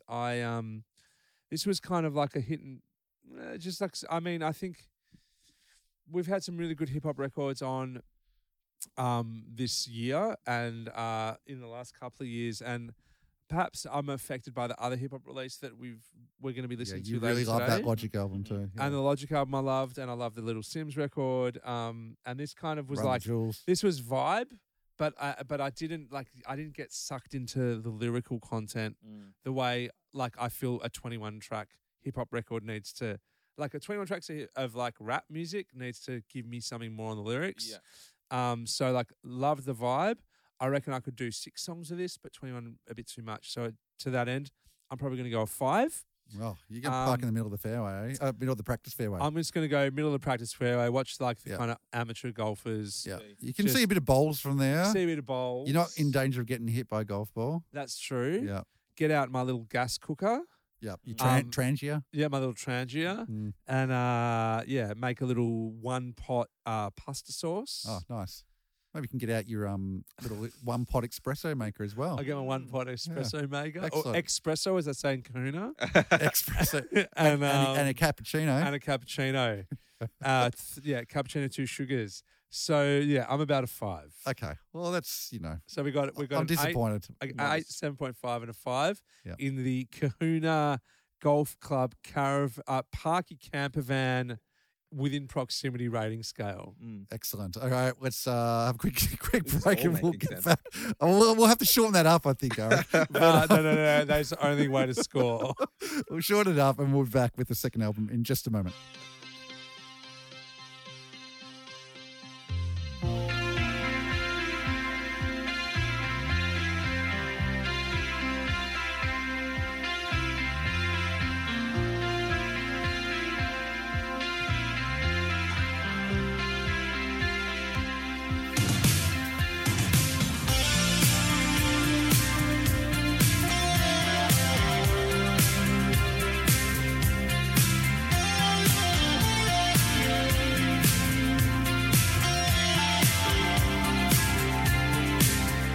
I was lying in my bed, a creature void of form. Been so afraid of everything. I need a chance to be reborn. I never wanted anything that someone had to give. I don't live here anymore. I went along with So the second album we're looking at tonight is by the band The War on Drugs, and the album is titled I Don't Live Here Anymore. Mixing the grand scale guitar attack of Sonic Youth and My Bloody Valentine with a melodic sense and lyrical perspective that recalls Bob Dylan roaring down Highway 61, Philadelphia's The War on Drugs slowly grew from an indie favourite to a hit with larger and more mainstream audiences. The band's moody but straightforward guitar rock echoed some of the most captivating elements of Tom Petty, Dire Straits, and several phases of Dylan's journey, placing them more and more in line as torchbearers of the American roots rock sound on albums like 2017's Grammy-winning A Deeper Understanding. So The War on Drugs was formed by Adam Grandisel, I think, and Kurt Vile, who met at a party in 2003. After several drinks, they discovered a shared fascination with the band of Minnesota and began working on songs together. By 2005, they had enough material to launch the band, and The War on Drugs was born. So Grandisel and Vile fronted the group, with a variety of accompanimists drifted in and out of the band before The War on Drugs settled on a stable lineup. And while The War on Drugs was hesitant to quit their jobs and begin touring extensively, the band became a frequent presence on the Philadelphia music scene and impressed out-of-towners during the occasional gigs in New York City.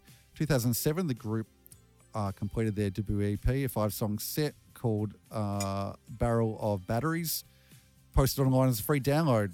Positive press for both the EP and the band's powerful live shows caught the attention of noted independent label Secretly Canadian, which signed the band. That's a good name for a label. And they released their first full-length album. So in 2008, Vile, half the band left, including Kurt Vile, and he went on to make a name for himself as a solo artist soon after. And we go on and on and on. They released a number of albums over the coming years. The band re-emerged in 2017 with an 11-minute single, Thinking of a Place, Understanding, which was released later the same year, marking their first album on Atlantic Records. And I think that was the one that won the Grammy. Oh, yeah, which took home the trophy for Best Rock Album at the 2018 18 Grammy Awards. 2020 recordings from the tour were compiled for a live album, Live Drugs. Good name. In advance of the record's November release, the band shared the cover of Warren Zevon's Accidentally Like a Martyr for the album and announced a 4-episode podcast discussing the touring and band's creative process while making Live Drugs. In early 2021, the group issued the single Living Proof ahead of the release of the studio album I Don't Live Here Anymore, which arrived last month. So, are you happy for me to kick it off? Yeah, go for it. So like it's kind of funny you brought this album in, Eric. So while we just had a break there, we were talking about our favourite podcasts. One of my favourite podcasts is it's a basketball podcast called The Rights to Ricky Sanchez. Mm-hmm. It's a podcast run by rusted on fans of the NBA team Philadelphia 76ers. And I relate to it because Philadelphia never win anything. And it's kind of like following the Western Bulldogs in the AFL because we always like snatch, defeat from the jaws of victory until our marvellous premiership in 2016. But, I relate to following a team that just always loses. And it's just these guys just forever talking for hours about how shit the team is. And, they run campaigns to try and sack the board and all sorts of stuff. It's hilarious. Anyway, there's some kind of synergy between the War on Drugs and this podcast, I guess. I think they're fans of each other, being from Philadelphia. So for the past couple of months, their intro song has been tracks off the album. Right. Rather than it used to be Run the Jewels, because Run the Jewels are also from Philly. Philly. The Roots from Philly? Roots from Philly, Roots yep. from Philly, yeah. So, yeah, I've heard a lot of these tracks before the album came out, not even sort of really thinking about, we'd ever review it. So, look, as previously mentioned, in our rating scale, I've spent an idyllic week up in the country, spending some time at my childhood home. And this album got its first spin on the way up to the country, driving the back roads of far northern Victoria. And the sun was setting, and there was wide open plains stretching out in all directions. And I think we passed 5 cars in an hour and a half after we got through Bendigo. And I think really there was probably no better introduction to this album. And if I was in the War on Drugs, marketing department and the CDs were still a thing, I'd be like slapping a sticker on this sucker saying driving album. Yeah, it is a driving album. Definitely. And I think perhaps CDs is an apt segue because there's a lot of 80s and 90s about this album. 100%. I mean, we're deep in Americana, like rock, pop, indie country here. Like, take your pick. I think it sits in all 4 of them quite easily. Mm-hmm. The first 3 tracks were all jangly guitar, pop tunes. Track 2, Harmonia's Dream, like that could be a candidate for the perfect song to play at the perfect time for me when I was driving. Like it was just beautiful, man. It was a beautiful night, wide open roads. It was a good intro. So there's a lot of Tom Petty. I got a lot of Tom Petty vibes. Tom Petty. Springsteen vibes, Definitely even. Springsteen vibes. For sure. The jangly guitar also made me think of Australian bands like The Church and The Go-Betweens, and the more I went through, sorry, No, I got a very Australian vibe on it too. Yeah, the wide open plains Even sort of vibe. thinking Gang of Youths. Yeah, okay, Yeah. And the more I went through it, I was getting actually some sort of Stadium U2 vibes as well, like which were sort of they're quite sort of stadium songs. Definitely. So like lyrically, as we sort of just talked about briefly before, there's a lot of nostalgia vibes going on. Lots of talk about memories and being lost and not feeling settled, which is, was okay, but he did mention it a lot. Production-wise, I thought it sounded like a band who were 5 albums into their career. Like,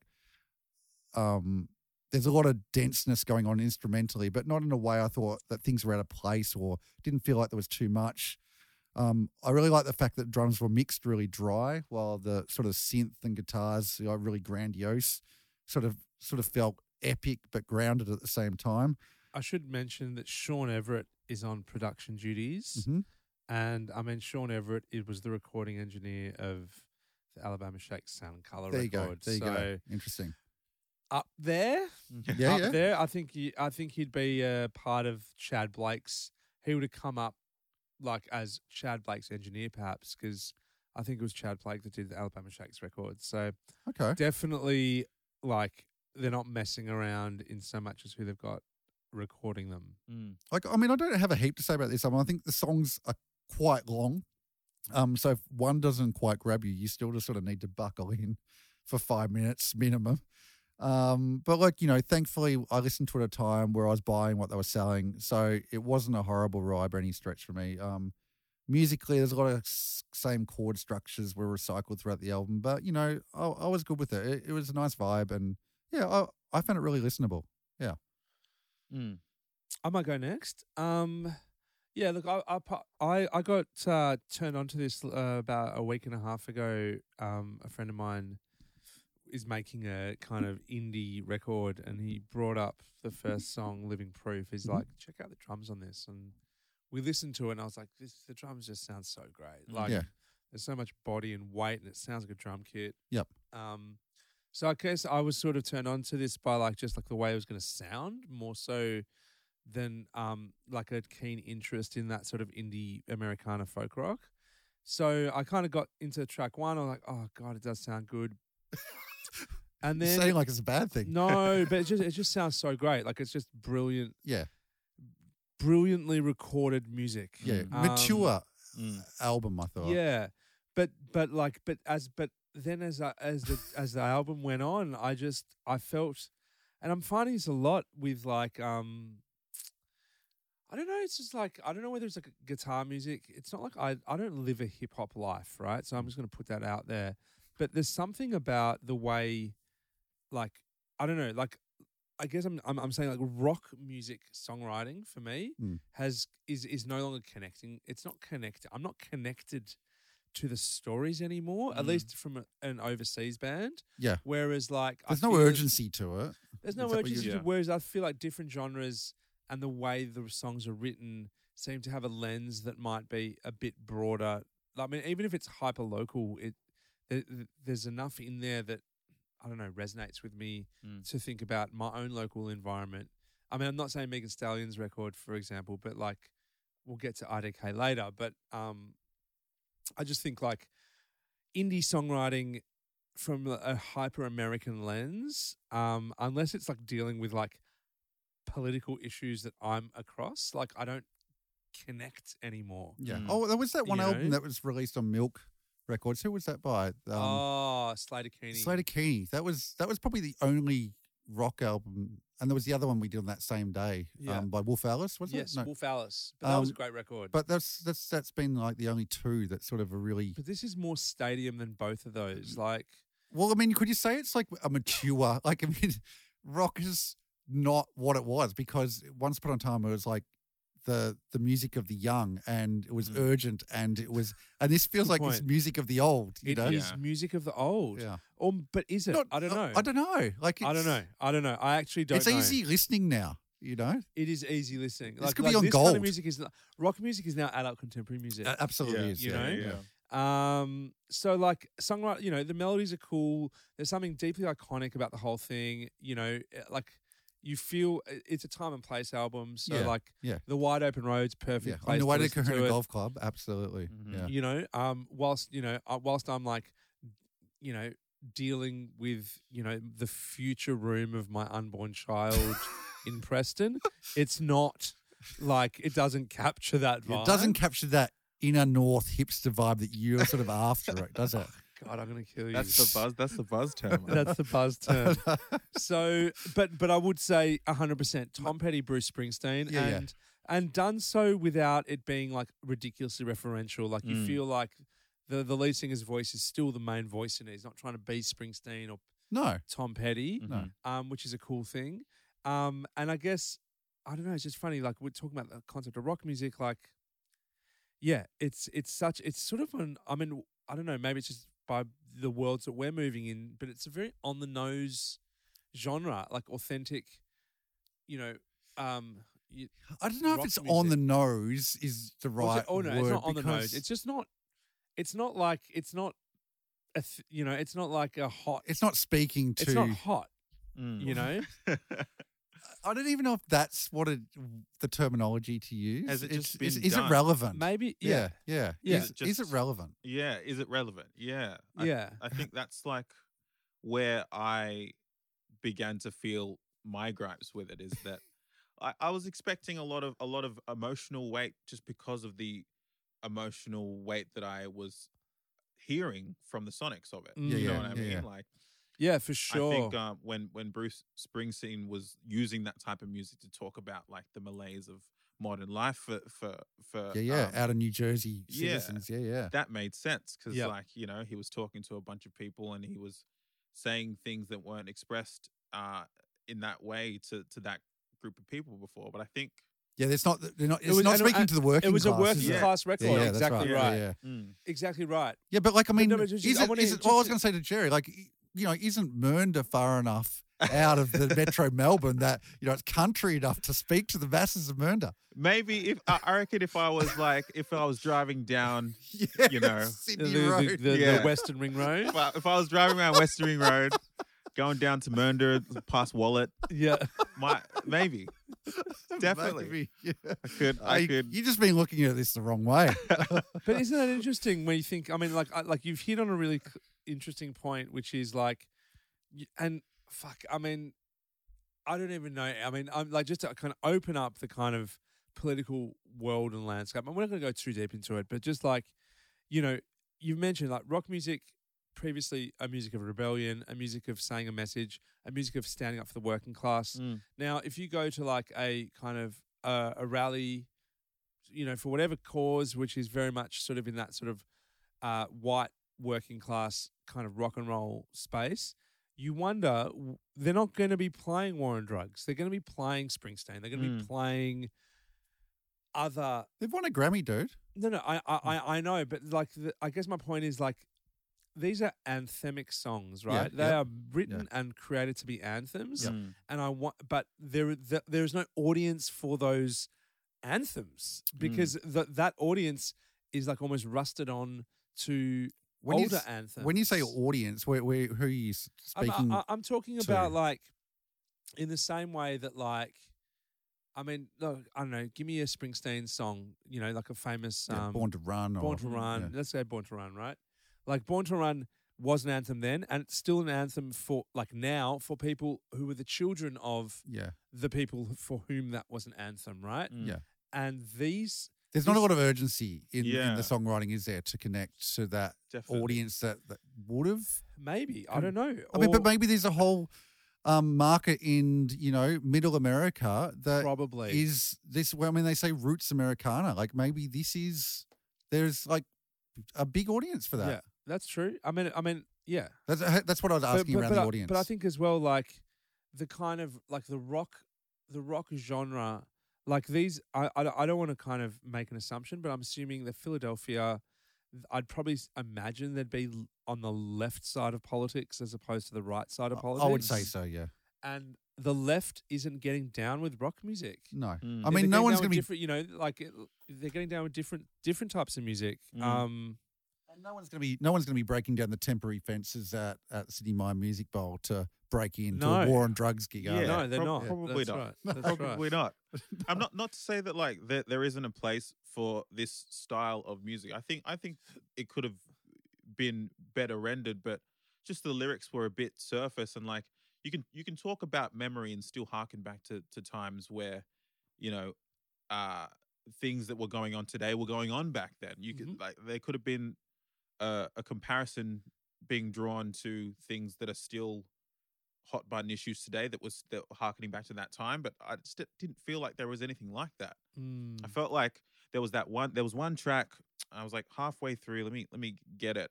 He was basically talking about being a victim to his own vices. Was it called Victim? That was the closest Victim. that I felt that the album got to something like connecting. Yeah. But the rest just feels like, you know, it just felt like indecision to me. It was like, yep, I don't want to go there, but I don't want to go there either. Did it feel a bit privileged as well? Possibly, Yeah, just like maybe. just a touch. Yeah. Well, they've been in the system for a long time, right? And I guess, you know, Grammy Award winning, you know, when like was Well, they've been going for a long time, like 2005, was it? Yeah, I mean, Yeah, I mean that's 16 years. That's a career. my question would be like, was their last record the one that won the Grammy? I'm not- Yes. So they're coming back to write another Grammy award-winning record. So like, let's just be real. This will be nominated for best rock/alternative album. Yes. And it will probably win. Mm. You know what I mean? Just by virtue. Well, of it the fact ticks a that lot of it's- boxes. Yes. Yeah. It's You in the know? system. As I said, like, I mean, you could play this to a rock country audience. You could play it to an Americana audience. You could probably play it to a rock pop audience. Like, it Yeah. does tick a lot of boxes. Definitely. Yeah. Yeah. From if I put my own marketing cap on, I I'd be mean, like wear it. signing them up to Live Nation and just touring them around. Touring them around. Yeah, you know, You could hit all the big stadiums. they'd be All getting the big contracts. stadiums. 100%. Yeah. But they're not going to. But okay, so like, I mean, we did Coldplay a few weeks ago, which I gave a 0 out of 10. You gave a for. 0 It out was of 10. not out a of 10. 0, I reckon. Okay, but like, I mean, they're not in Coldplay world. No, they're not. And they're not going to do like Marvel Stadium. They're not going to fill out Marvel Stadium in this country. No. But they're probably going to do big arenas in Well, the they probably don't US. need to. You know, they probably heaps of places Heap- to yeah, tour. plenty Yeah, enough. yeah. Play before the Super Bowl. I reckon they could play before the Super Bowl is banned. You reckon? Yeah. Do you reckon they're in that bracket? I reckon they're probably close to it. Yeah. Who would there be another rock band in the States that are like in that world? Well, what it used to be Alabama Shakes, and what's that? Sex on Fire. What's that band called? Kings of Leon. Kings Kings of of Leon, Leon. yeah, They're like, totally they in that. do that. In Yeah, that, there you go. In that, For sure. In that mold. Yeah. Yeah. Good point. That's probably where they're taking over that mantle, possibly. Yeah. Well, Mm. that's an interesting point, actually. Like, I feel like maybe just because of the delivery from the frontman of Kings on Fire, I have to see if any of their lyrics were as cutting as this, but I felt that more. Yeah. I agree. Totally. I agree. Yeah. Yeah. And I think they had a better. They came from a rootsier place as They well. did. Too. Their story was like. they were Okay, all- what was the narrative? What was their story? well, they were like all brothers. They were all all they seven were, of yeah. them. very closely and like related, yeah. very deep south. Mm. Interesting thing. Yeah, it is an interesting album. Like, it's not bad. No. It's not bad, but And it's interesting that, like, I mean, you read the bio, like, you know, channeling Sonic Youth, and who was the other one? My Buddy Valentine, I think. And like, when you think of it in that context, which is so much more indie than the record actually is, yeah, it's not. I mean, that's it's just, it's just bullshit. Yeah, like, it it is. doesn't sound anything like It Sonic is. Youth It is. or My Bloody Valentine. It's No. just like maybe they use the same like pedal on the pedal board. You know what I Maybe, mean? yeah. Like, Maybe Thurston Moore came through the studio but one it's, day. isn't it interesting because it's like uninhibited pop music that is absolutely not even remotely close to like indie shoegaze. No. Like it is like songwriting. But it will be syndicated across every radio station from east to west You can coast, I hear it. reckon. Yeah. 100%. Yeah. Accessible up the wazoo. It's Mm, it's such a bad word, isn't it? Yeah, Accessible. Yeah, yeah. Well, in Like, terms of music. Yeah. That bit, like, I loved certain parts of every song. Me too. actually. Like, the intros were really, like, they drew me in Yes. until Yeah. a part of it took me out. Yes. Yes. You know? There's a craft to what they do, and they do follow the craft. Yeah. Yeah. Mm. Funny one. Should we take it to the Kahuna camper van rating scale? Let's do it. I like that. We're more succinct with it now. All right. Nice. So So I'm gonna get the ball rolling. You know, I think going below a 5 is unfair. I think there's a lot of effort that's Yeah. taken place here, and it is melodies are good. The feeling is there, but the overall story for me is lacking. So I'm just gonna park it probably at a 6. Yeah, I can feel that. 6 out of 10. So where am I on the Kahuna? Oh, you're right in the middle of the fairway with a Middle lovely of the view, fairway. closer up to the Bowls Club, I think. Closer yeah. up to the Bowls Yeah, Club. yeah. Get a bit Okay. of shade from the Bit of shade. the grapevines, the ornamental grapevines near I the Bowls love Club. that. Yeah. Cool, cool, Yeah. cool. Okay. Okay. What Uh, about you, Jerry? Well, I think I'd echo the same sentiments. I don't think it's a bad record by any stretch of the term. And I felt like I was in an ideal first listening environment. I was driving Come on, along say it. The Ring Road. the Great Ocean Road. Oh, The Okay. there Great you go. Ocean That's Road. really good. It was lovely. That would have you been know? Yeah. a perfect Sun place was to shining, listen had to the it. windows down. Oh. It was great. It was very, very good, ideal listening environment for that. But yeah, I felt like after a while, I felt that what I began to expect what the song was going to Yeah, yeah. do and how it was going to end. Yeah. Yeah, yeah. Um, There's a bit of recycledness yeah. going And on. the drama, there's not much drama. no. No, Mm-mm. it was even. Mm. Yeah. Yeah. Sorry, Yeah. you finish with your review. I agree. No, I totally agree. So I reckon I'm going to give it a solid 5. Solid 5. Oh, So where's that on the? Where's that in? Took it That's No, in no not for man's me. land, right smack bang in the middle. Not close to anything, but not in danger of getting hit by any rogue golf balls. I think. That's where I Okay. want to be. Yeah, That's where I want to be. that's for right. Can you meow? Can you get to the lawns club from 5? Oh, you can what club? The lawn bowls club. Oh yeah. It's close to everything, but not close. If you know what I mean. It's accessible. Yeah. It is accessible. If you wanted to go and get a can of Solo from the drinks machine, you could do that. You know, Yeah. Okay. Great. $1.50 a can of Solo. Oh, that's good Yeah, price. it's good That's really price. good price. Yeah. Okay. Happy hour, $2 beers. Now, yeah, I'm much the same as everyone. I'm gonna just throw a 6.5 just because of the listening experience. I mean, it says a lot. Just imagine we had to listen to it in a really wrong spot Yeah. to start with. I mean, it could have been easily a 4 or a 3. Yeah, this yeah. album. But just for the fact that we both heard it in the right context, I'm going to give it a 6.5. I think, which is roundabouts in the same area, maybe a little bit closer to the Orange Groves that I could Really- smell some orange scent Mm. wafting across love to that. my Mhm. my new Winnebago. Oof, the Winnebago. Yeah, or maybe just a Jayco. Jayco. Jayco. I was going to say Isuzu, but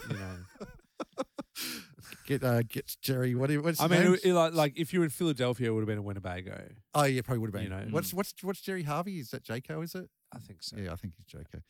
Traditionally Australian. 6. So yeah, a 6.5 from me, 6 from Arik, 5 from Jerry.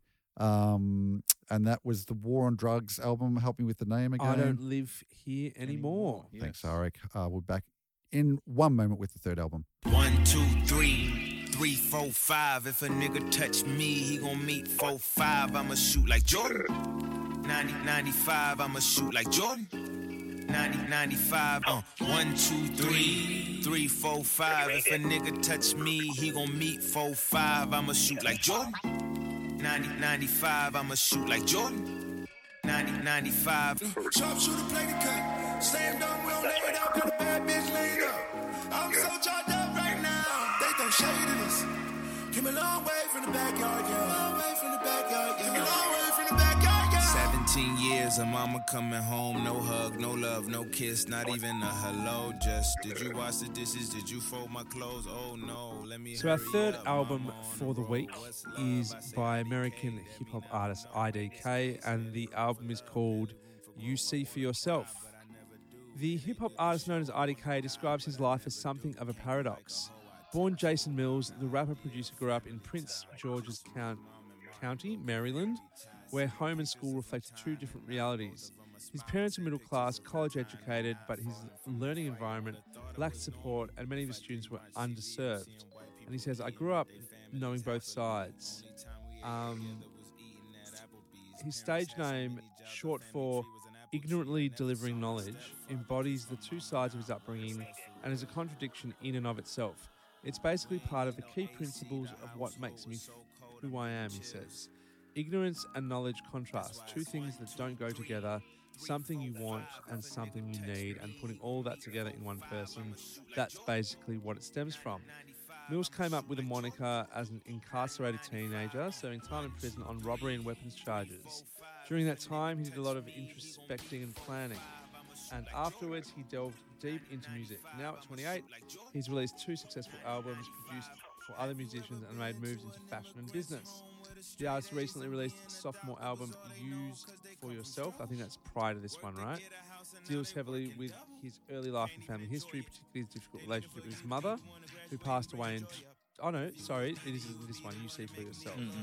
The album also touches on his struggles with vulnerability as a black man. On July 9, Mills tweeted that he needed to make this album to become a better person. And now that he's accomplished his goal, he set out to help other young creatives do the same. Mills has launched a program called No Label Academy, designed to teach students the ins and outs of the music industry and give them the tools to launch their own careers.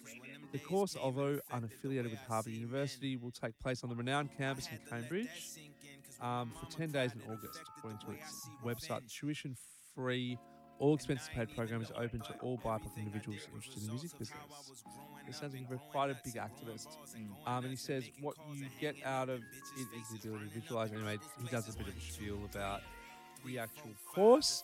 That is IDK, and we're going to talk about the album You See For Yourself. So This album was brought into us by Jerry, so thank you for bringing that in.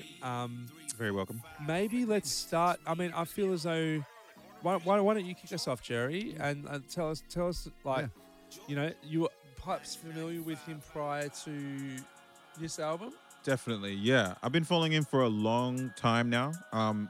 Back when he was just releasing mixtapes that were, to me, still really impactful, still like whole realized bodies of work.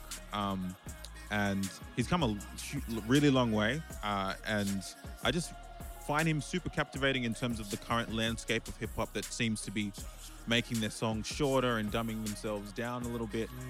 But he seems to be still of the like executive producer mindset, where he's making sure that all of his songs are weaving through in certain ways, and like the meta symbols and all of his things, and like you can listen to a song or an album back to back and leave it and then find something different when you realize it again. And yeah, I just love the way he describes things that all rappers describe, but in his own voice and in his own mind. I think it's like just there's a lot of depth in his music. Yeah.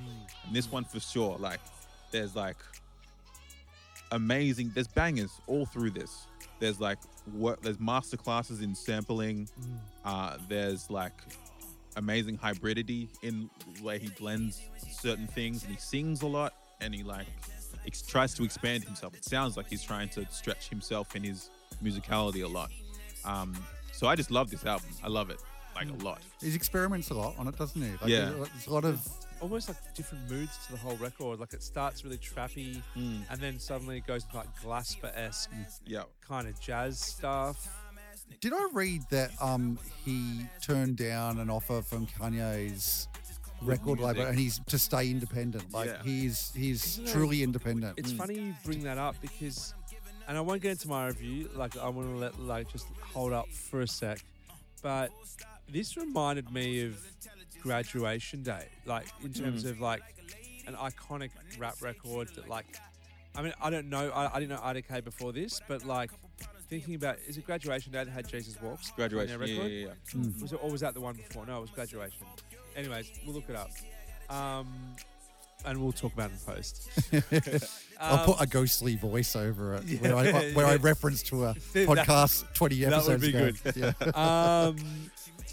Yeah. This was like, his raps on this were like, you know, again, I talk about eloquence. I think Megan Thee Stallion also, like, you can understand everything that she's saying. Whereas like you can look at like a Pop Smoke record, it's just a little bit like, okay, you know, I'm not in that world, so it's hard to follow everything. I mean, we should put a caveat on that Pop Smoke record because it was released after he died. That was and a shocker. yeah, but it wasn't.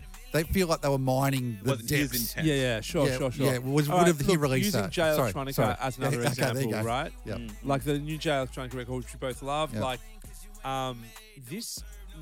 the delivery of the lines in this and the storytelling in this are like as good a rap record as I've heard in years. Like, and even though like I don't live this life and it's not my culture, like I felt completely brought into a story and a life that he was telling. From, you know, that, I mean, there was one song about his relationship with his mum, which was just like so powerful. Yeah. Talking about, you know, like his you know, was it his relationship with his mum and his relationship with his stepfather, and like, you know, how, you know, there's often this kind of mythologizing of like, you know, single mums being these like incredible women, and he kind of flips it and talks about how like hard it was living with this single mum that put all these expectations on him, which is it's just a very new story that in hip hop for me. Yeah. And I loved that. I just thought this album was a masterpiece. I was Me too. like, yeah. Thank you. Yes. yeah, I'm it was so glad. Yeah. Yeah. It was incredible.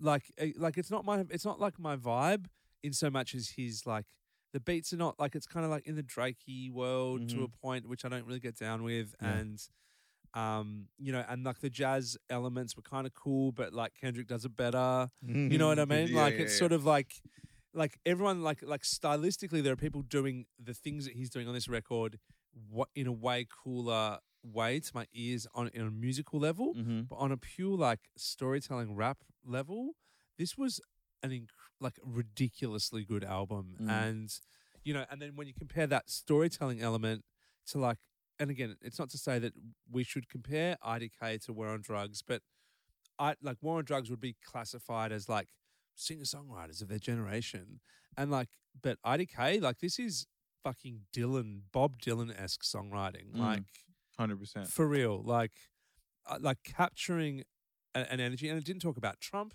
and it didn't talk about 2021, and it didn't talk about the pandemic. It just talked about stories of him. Didn't talk about going to the club and picking up and it did a little bit. It did a little bit. A little bit. What wasn't like in your face, was Exactly. it? It was more of a storytelling. But it just seemed like such a current contemporary album without referencing any world events. Like it's just masterful. So I don't know how. I mean, the album was what? I mean, we should comment on the deluxe version. We'll comment on it. We will comment on that. Maybe I'll comment on it. Jerry, I think the link that you sent through. Yeah. I was like, the deluxe version. Is this guy taking the piss? Like, he's sending us 90-minute albums. Like, who is this guy? Sorry, excuse me. It was, how long was it? Yeah. There was it was an hour and a half. 31 songs on it? No, it was 30. The deluxe version had 34 songs on it, I think. I say, let me say, like, I opened it up in Spotify. I'm like going, nah.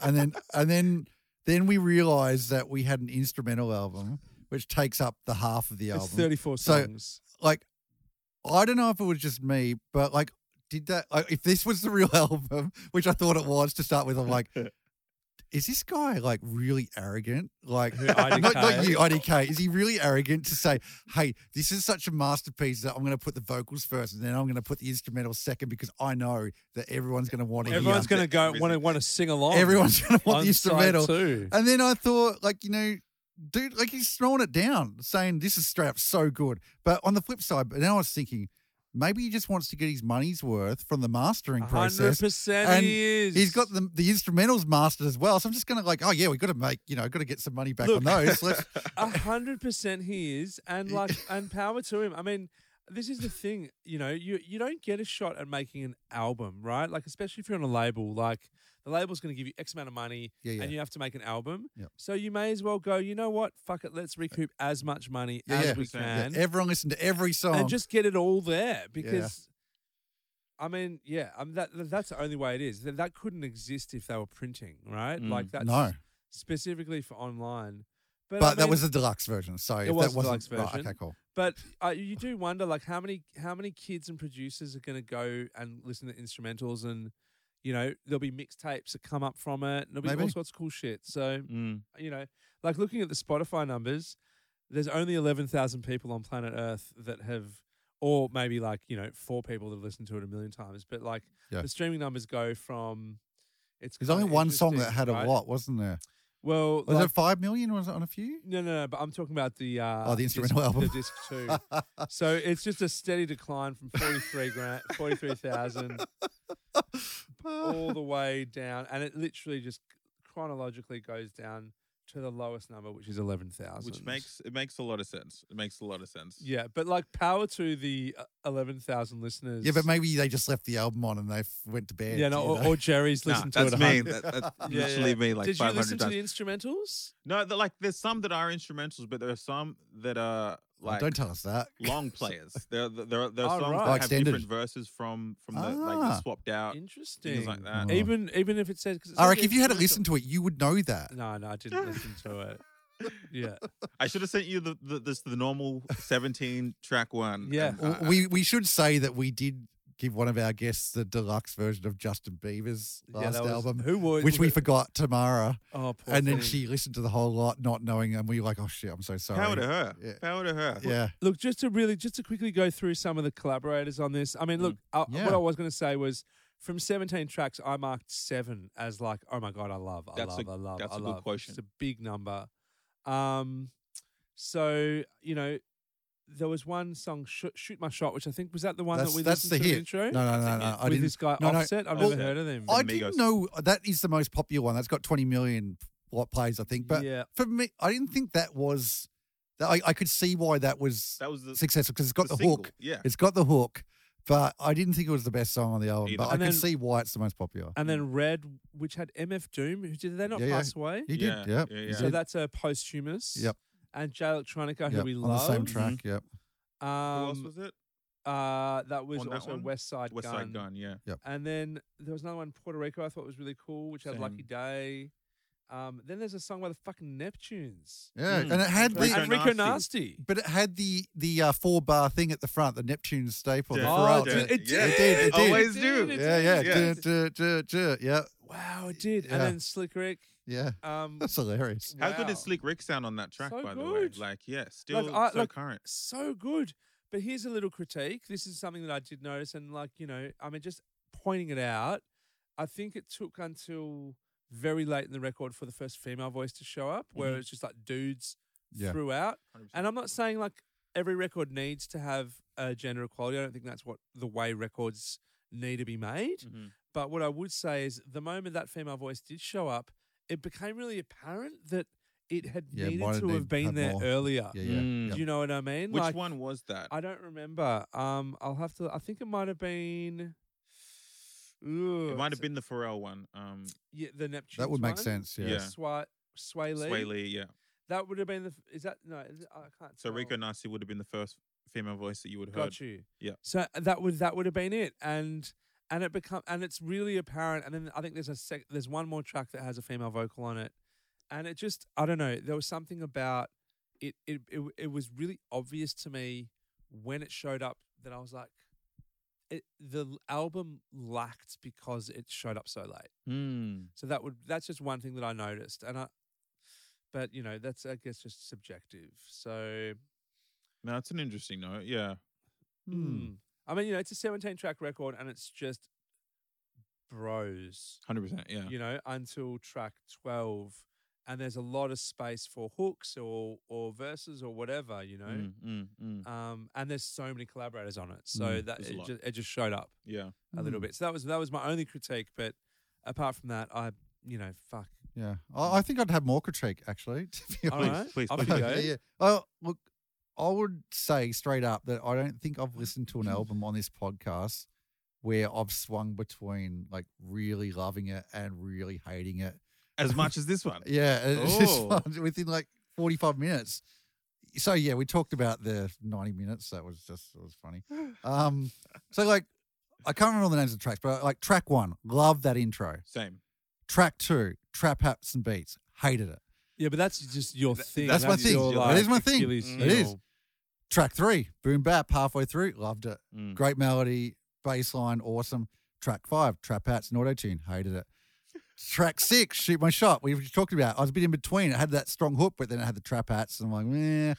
Track 7, loved it. The J Electronica, Very MF good Doom track, collab. And then we had that song that we played in the intro, the Jordan. Which one is that? Is that Jelly? 1995. Yeah. 1995. No, 95. Yeah. There we go. It's the theme of tonight. The year you were born. Crazy. There we That's go. insane. The Holy Trilogy. We've just had it. Yeah. I found it really interesting that there's a lot of these songs without beats, or at least a large part of the tracks didn't have beats. And so, like, what do we have when we have an album without beats, a hip hop album without beats, and you have to fill it with something? And in this case, like, he filled it with really interesting harmonies, keys, just interesting melodies. And I thought that was awesome. I really love that. Same. Yeah. And it just felt like he was pushing himself and like not being lazy, which when we got to the songs with trap hats and auto tune, I'm like, that's lazy. Like, I'm like, there was a real juxtaposition between songs. And that's not a bad thing because, yeah, you need to have, diversity on albums and different stuff. But it just felt so disparate. The way that they did that. I really like Puerto Rico, loved it. I like the T-Pain collab, said 1995. I really like Peloton. I would have preferred a better beat at the back end of I that track as love well. the track I- Peloton. but I too. did like how they changed it up, like tempo-wise halfway through. But I'm just like, oh, there's a better beat in this. But The lyrics were killer on Yeah. Peloton. I really, really like that one. so, like, listening to the album a few times, I guess the words I think I want to use is somewhere between confused, loved it, and then I wondered if it was like a little bit half cooked at sometimes. Mm. I love the lack of beats, but after a while it became like, where's the beats? And maybe it needs more beats. Like, so yeah, I think confused is the word. Like, there's lots of stuff I loved, and then some stuff I didn't love about it. So, I think I loved when it didn't have beats. In I it. did. Like, I did as well. I did as well. I'm not saying I didn't love that, but like there was a lot that's followed a similar path where he's to have three And there quarters were of the chunks track. of the record that would like it didn't go and now here's like a moment of no beats. It went like 2 or 3 tracks in a row. Yeah. But it did feel a little bit formulaic that it was like 2/3 of the track were laying it down like this. Then you put a beat in the last third. And so I'm not saying it's a bad thing. Like I liked what it was, but it just felt a bit uneven at times for me. Like it didn't flow properly. And the other thing I thought was, is there a real banger on this album? And I'm not sure that there was. Like there was nothing that sort of centered it for me. I thought there were great songs, but was there something like Shoot My Shot wasn't it for me? And then I was in my head, I'm sort of searching for that, you know, But Hey that Auntie was pretty fun. I'm searching for that track though that's like it's gonna center the whole like album. it encapsulates everything the album's trying to say in that. Yeah, one but song and then kinda everything leads up to it and then flows off it, Yeah, like yeah, that yeah. sort of thing. What was the poem one that about growing up? Was it Auntie's? Was it Hey Auntie? No, it wasn't. It was one of those non-beat songs thing. I feel where he's talking about what it his would be mum like. and his stepdad and Oh, I don't remember what the name was. I'll have to look it up. But I feel like that I was feel like that was 1995. That was 1995. Was it? It was talking about how he had never seen his stepmom. No, yeah. That's the track. Yes. Yeah, it's cool. It's a cool track. That's the one. That Yeah, I don't think it is, brings it all but like together. it I disagree. For me, Okay. that I feel like it's too late to bring the track together at that point. Yeah, like it's track bring an album 13. together. Yeah. at that point with the It's song. got to be like 3 to 5. Yeah, really. Like agreed. 5. So I'm not being negative on this album. I just think there's a better album in him. And he's on his way to something good, possibly. I think that's a fair critique. And as I said before, I really like the fact that he's really fiercely independent and he hasn't signed and he's kept creative control and control of his works. And that speaks a lot to obviously his integrity and what he wants to be as an artist. So, Totally. yes, I apologize. Like, I just didn't fully There is no need get lock down. in with that. There's Yeah. no No, I'm need. not really apologizing. But He never apologizes. It's the first time ever, Jerry. yeah. No, because I know, like, I see what you guys are feeling, but I just felt like I needed to be a bit critical. Like, because, like, if you want to really love something, you're like, okay, where is it? Like, what? The way we framed it, this would be going straight into album of the year. Yeah. category. And I we're don't like, no. well, hold on. Yeah, that's right. It's not like a Coldplay Zero, of course, but oh, yeah. it's good. Okay, let's take it to the rating scale. All right. Well, I'm parking like right next to the Orange Grove. Mhm. Yeah, I'm right up in it. I'm not like I haven't gone into the Orange Grove because I don't want to ruin the oranges. No, there's no Tequila Sunrise, but I'm going 9 out of 10 for this. Oh wow. Yeah, big album. Yeah. Appropriate. Yeah. Yeah. Well, I'll go next then. It's a hard one.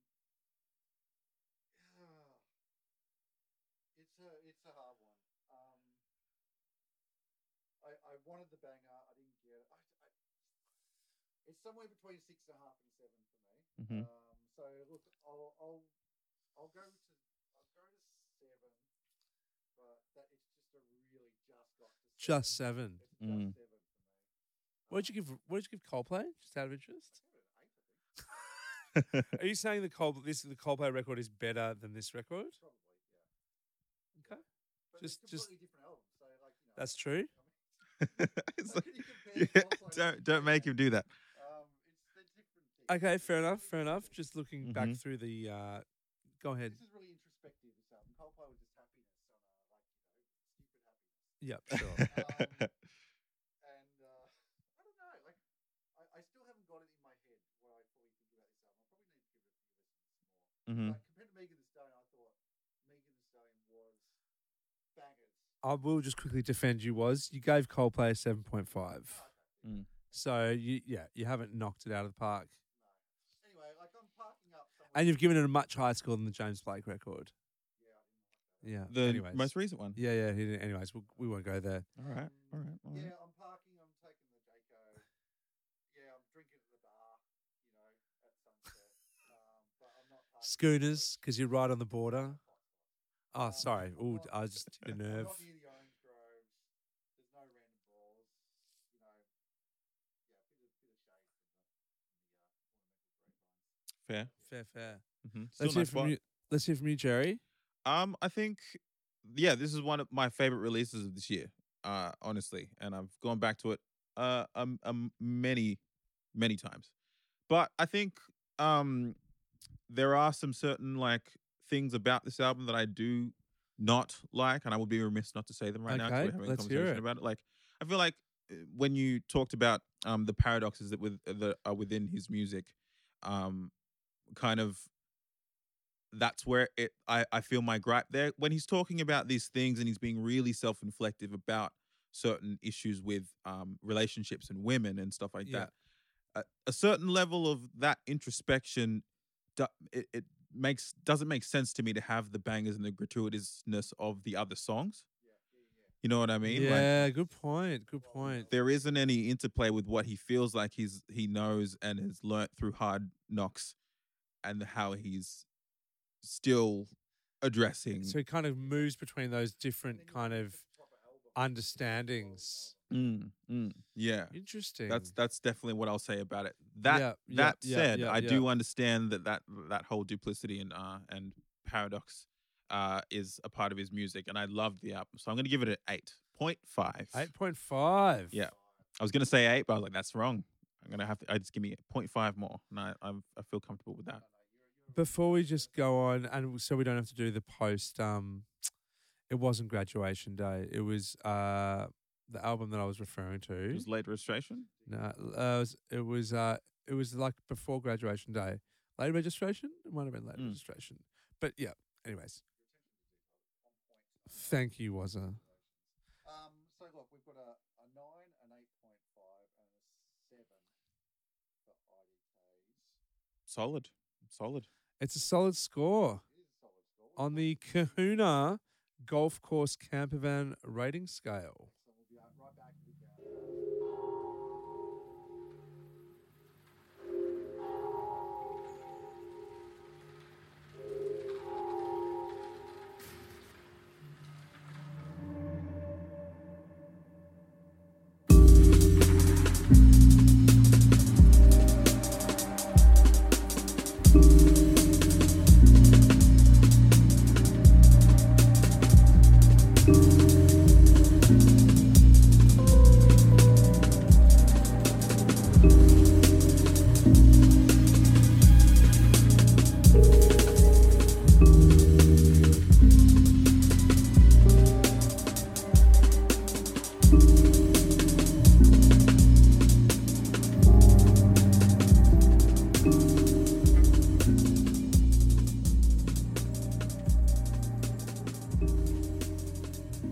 So our third album of the week is by American percussionist, composer, and visual artist Ellie Kessler, and the album is called Icons. So Ellie Kessler, and they might be also called Eli Kessler, but I think they're called Ellie Kessler. They're based in New York City. He's known for his complex and intricate style of drumming, as well as creating sound installations involving piano wire and other mechanisms to accompany his live performances. His shows have involved visual elements such as Kessler's drawings, diagrams, screen prints, and writings.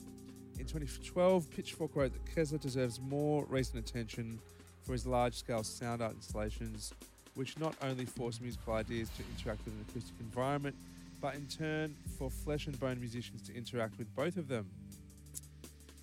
Kessler's also toured and collaborated with artists such as Tony Conrad, Yandek, Lauren O'Connor, Iceland Symphony Orchestra, and One Tricks Point Never, and has released several solo albums since 2008. The most recent, prior to this one, was Alps, a collaboration with guitarist Oren Ambashi. In 2012, Kessler debuted his sound installation project, where he mounted wires up to 800 feet long off the Manhattan Bridge. Sounds like bit like an arts grant. Bit of an arts Eric. grant kind of a guy. Yep. He's had exhibitions of his visual work, installations and performances at museums, galleries such as the Victorian and Albert Museum, the Kitchen, South London Gallery, Luma Foundation, Tectonics Festival, and in Reykjavik, an Essential Museum in Utrecht, and Boston Centre for the Arts. He and David Grubbs recently debuted a piece at MIT List Centre. You should have added Berlin to that. did, I reckon you know. he could have ticked up all the boxes. Of cool Yeah. places. You know? You definitely get that vibe. So I guess we put this in the art music world. And yes, as you cynically mentioned, Wazza, it's like punters are not buying tickets en masse to see his work with 800 feet long piano strings off the Manhattan Bridge, but I can guarantee city councils are paying for it. Yeah. Yeah. Just need a mile. Yeah. Okay, I'll do 800. So look, I listened to this in my little Ford Fiesta, and I'll be honest, like, I don't know, this is an incredibly well-made record. It sounds unbelievable. Sounds very nice. Listening to it in my Ford Fiesta, I was like, this sounds like my Ford Fiesta was rumbling. It didn't need the subs because there was so much awesome low end. I did feel like, you know, do you remember when you watched Zoolander? I felt like I was in Mugatu's living room. You know what I mean? Yeah. There was something so like art scene high culture to this. 100%. 100%. Like, I was just expecting someone to come up to me with like a cocktail that I've never tried before, and in a triangle, and me going, "Ooh, what's this?" And they'll say something like, "Yeah, this is a Central American. This is this is from the yeah. This is from the northern parts of Ecuador." Like there was something so high art about this that I can imagine like heaps of rich people would love this record. You know what I mean? Yeah. But I don't know if like it's entirely accessible to just the Ellie Kessler. Yeah, perhaps because of my new salary job. We listen to Ellie Kessler. So look, I can see this 100% being like, I can see this being a thing that would like be at, I'm sure like there'll be a festival, like an arts festival in Melbourne at some point that like profiles this work, and a whole bunch of, far more intelligent people than the three of us will be going along and checking it out. I agree. So yeah, I don't know. Maybe I'll throw over to maybe I'll go to you, Jerry. What your thoughts? I actually loved this album. Amazing. In a big way. I don't know. I feel like there's a lot more room for you to for your mind to wander in instrumental music, obviously. And I love listening to this stuff because I'm like into film scoring and stuff. So I like to listen to experimental stuff, things that lend to the mind going into weird and wonderful places. I love like experimental music from like the LA beat scene, like obviously like Flying Lotus and Daedalus and things like that. And I heard a bunch of elements in this stuff, like field recordings and jazz and bebop influences and a lot of like ethnic obscure instruments that were just kind of like just never really taken center stage, but kind of flitting in and out, and I really liked that. There's definitely like I heard a gamelan orchestra early on, right? Yeah, it was really cool. Like when I listen to stuff like that, I obviously like look at the cover art a little bit more thoughtfully and read the names and try and figure out what the fuck is going on. It's interesting you say that because I had this moment where, I don't know if you do this, but I definitely do this. I'm like, I wonder if he actually got some gamelan players and recorded them, or did he have a sample pack? And then I'm like, I want that sample pack. Exactly. You know what I mean? And like this, because it sounded so great. Like it didn't sound like cheap ass, like Native Instruments fucking MIDI keyboard samples. Exactly. I'll tell you what it was. Oh, really? Not, yeah, I think I'll leave it. Oh, look, I think I've bought a few plugins from this Swedish group called Clevgrand. Mm. I don't know if you've used that No. before, but they've got this that down. percussion Typing plugin this in, called yeah. Shaka. I'll show you afterwards. They've got this percussion plugin called Shaker. And it sounded exactly like that. All that percussion work with that, sounded. and that squelchy. It sounded exactly like this plugin. Wow. Which There and you it's go. beautiful. Share. Like plugin. Must, that's a Alright. must And share. they're having Yeah, a Black Friday sale next week. All right, get and you on can it. get it for like $25. Another Done. unofficial sponsor. Yeah, official. official, that's official sponsor. The Clevgrand stuff is absolutely killer. Okay, Excellent. Yep. thank you for the hot tip. Was Yep. all right. Back to you, Jerry. Yeah. So sorry to interrupt. Yeah, I just loved it. I liked I liked how the songs flowed and stuff. And obviously with instrumental music, you kind of just tune out when a song, not tune out, but let the song do its thing when it goes a bit long. You know what I mean? And my partner and I were listening to that on the tail end of our journey back to Melbourne from the Great Ocean Road, or from the Anglesey part of out of Melbourne. And you And- contemplated driving off the road at some stage? Oh, I contemplated, just It like is pretty dark. driving into the ocean and Yes, right. Just- Making an artistic statement. just letting things go. This is high art. I'm just driving onto the beach in my 2-wheel drive. Oh, Hope you someone's drive filming straight this. onto the I the call this- Kahuna golf course. I call this car an ocean. Yeah. yeah. Did you find it dark? Did you find it uplifting? It What was your very dark, emotion? actually. Yeah, there was a lot of brooding bits. Like, as you were saying, like I felt a high artness of this thing. So when I heard like dissonance or clashing notes, instead of being like ugh, I was like, oh yeah, I get that. Well, I mean, I think these kinds of records, the artists would talk more about it as their musical practice as opposed to their musical works. Yep, It's a thing when you get into the high art world, you call your music your practice. Oh, okay. Yeah. A It's study. Study, a practice. Yeah, okay, okay. The Grant body in New York City would have gotten down with that. Cool. I've got a question for you, Jerry, given that you've just kind of come through from like a bit of a film, you've been deep in that. Like, did anything come up for you? Like, I know for me, questions came up of like, how did he write these songs? Like, were they soundscapes first? Or were they chords first?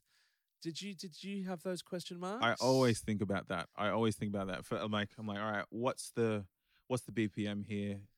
Yeah. Was it to click? do you Is reckon? it? Yeah. That's exactly. I always think about that shit. Yeah. And I definitely thought about that. I was like, what? Where was the impetus of this song? Right. I Like, don't- what was the inspiration moment? Yeah, exactly. Like, because it could have just been like a one shake of a goat's toes, Yep. something. Yep. And you know what I mean? Like, Yep. I can't explain it, but I love when you can't tell. Yeah. Yeah, I like experimental music that you don't really know where it stemmed from. Yeah, I reckon that was really sick. Yeah, it was super brooding. Like New York makes sense to me now that you said that he comes from New York. I feel like a lot of it reminds me not in how it sounds, but just in the instruments that we use. Like a lot of the brushy, brassy hi-hats and stuff. Yeah. Like made me think of Prohibition era New York. Like, yeah. okay. Yeah. you know, when things were still a bit rough and tumble. It's definitely it's definitely an urban image. It's not a Great Ocean Road image, for No. example. That's my feeling. Like even with the gamelans and the more sort of non-Western instruments, it feels like it's. Oh, don't be so linear, Arik. It's made in a city. I think it's I very agree. city-based music. It's very gritty like no, that, it though. is. Yeah. Okay. What did you reckon? Yeah. Warren? What do you Oh, reckon? Yeah, like it's such a hard one to review. Like we all know how much you love your neoclassical, abstract soundscape albums, and that's not to say I don't like them as well. Yeah. But just the fact that like any kind of review that goes in depth into something like this is very difficult. I find. I mean, talking in broad brushstrokes, aren't you? Yeah, like you, like it sounded like the soundtrack of some sort of modern art installation, or maybe like an abstract theatre piece, Yeah. maybe, Yeah, true. or maybe some cool New York interpretive dance sort of thing to a 100%. show that we would just never understand. People like us. We'd never been invited to. Yeah. We would not be expected to understand it, That's so we right. would not be invited. You were right. Yeah. Yeah, and we don't drink our triangles. No. So, like the songs, I mean, I just had a look at the song. Like without a doubt, the most accessible piece on the album was "Accident," which we led with, and it had that sort of real early '90s post trip hop UK vibe, which But also like Critter and Dorfmaster kind of vibe. we both love that sort of stuff. Like, Yeah. so that was pretty cool. And I guess that, like, as we go through his bio, that's probably live drums, which is pretty fucking cool. well, he's a drummer. Yeah. Yeah. So I think the type of questions you have to ask yourself about this type of music as an album is, does it have flow? Like, can you put it on and listen to it intently? Because quite often, you know, as we said, these albums can be quite depressing, like, and even jarring.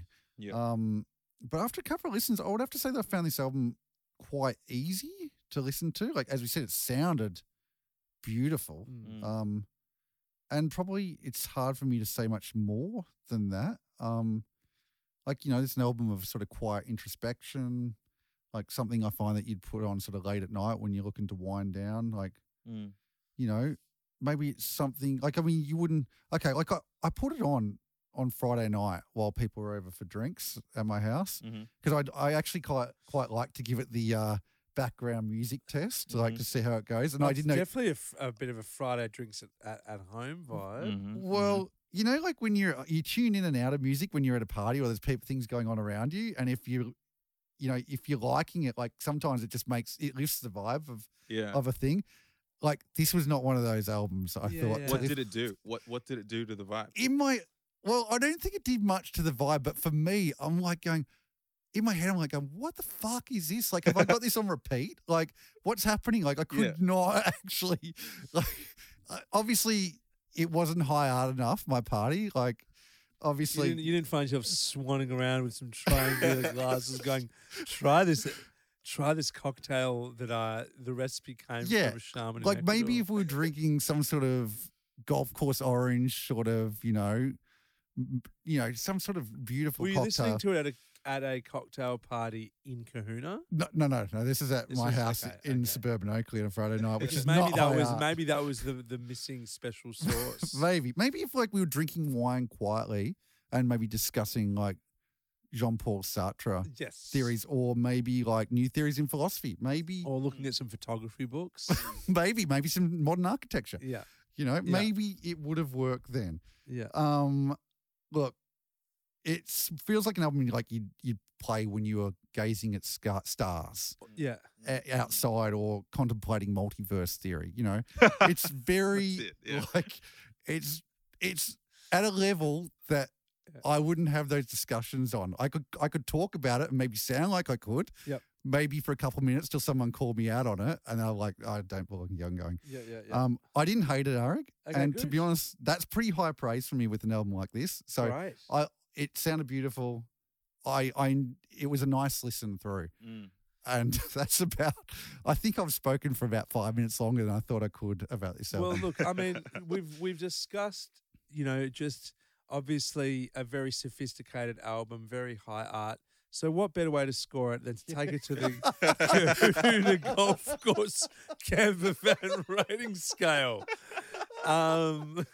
So I might Let's do start. that. Let's do that. I might start. I reckon.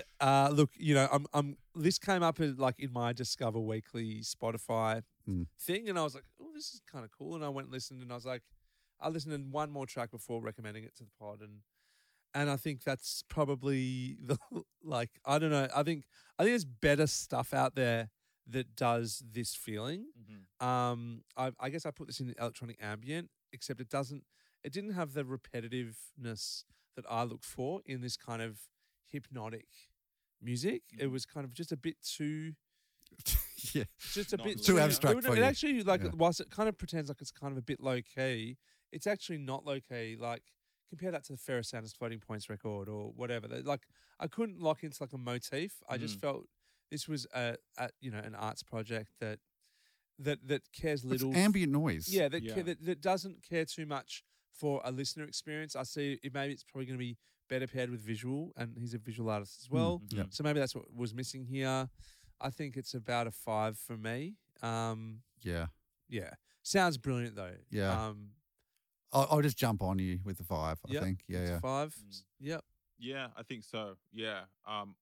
If I would have to, like, there's a picture in my mind that I'm thinking about. Like at my partner's house, she's a textile designer, Okay. and she listens to like all kinds of weird and off kilter music, and I feel like this is like right up her wheelhouse. And I'm gonna gauge this on whether I'm okay to hear it in her presence as she's doing that. Okay. Okay. Okay. So So, I where do reckon- we land? I reckon I that's don't know what that means. like, all right. So she's Are you thinking your future self? she's got a big loom. Like she's like Oh, an actual nice. fiber artist, and she Yes. just lets herself go into flow states when she's doing it. So she puts on random music and like usually it's Freestyles like, on the loom. yeah, Yeah. literally like she just lets herself go. So A loom's kind of like piano strings. Yeah. Like Yeah. a thing. and like it has there's a nice- it has the hammers on the bottom as yeah, well. so that's a nice Yep, synergy yep. there. Yeah. Yeah. So this music is very conducive to her. So I reckon if I was at home and she was doing that and she was playing this, I would. Would you go, this is great? No. Is this loom worthy? This album? I feel like I'd give it a 4.5. Okay. I'd give That's it a 4.5. okay. All right. Yeah. I think the- they're still pretty generous scores. Yeah, for I something think there that's is a pretty out slight. there. I think there is a slight danger that a rogue golf ball off the first tee could come near you with a 4.5. But hey, 4.5. that's the only time we've dipped under 5 for this For week, this week. and It's that pretty is good. pretty good. That is pretty good. So I guess that's a nice way to kind of wrap Let's wrap it. wrap Put a ribbon on bow, it. Yep. Put a ring on the pod. Put a and- ring on it. Yeah. Or put a ribbon on it. Sorry. A ribbon. I think that's we'll fair. put a ribbon on it. Yep. And look, once again, Jerry, a pleasure to have you. So nice to talk music. You know, I think I can speak for both me and Wazza that, like, you know, the IDK record and just, you know, the sparkling repartee and conversation that we've had today is has just been amazing. You know, good Yeah. luck with Thanks, all of man. the amazing things that you've got coming up. Can't wait to see the Banksia movie, Mm-hmm. and I guess you got some shows coming up. I'm assuming, Yeah. like, now that we're out of lockdown. I got one on the 18th of December at the Awesome. Howler with 3070 and Oh, a bunch cool. of other Brilliant. amazing Awesome. cats. And then 31st, New Year's Eve at Beyond the City. Yeah, Hey. Ooh. it's gonna be sick. It's gonna be so. Amazing. Well, look, man, best of luck. Keep on going. Spin Jerry's new 18-track record that came out only a couple months ago. Is that right? Like a month and a bit ago. About So a month and a bit ago. it's called On to the Next. On to the next. Check out onto the next. This has been the All Music is Good podcast. Wazza, thank you as always. So good to be back in a room with you, Arik.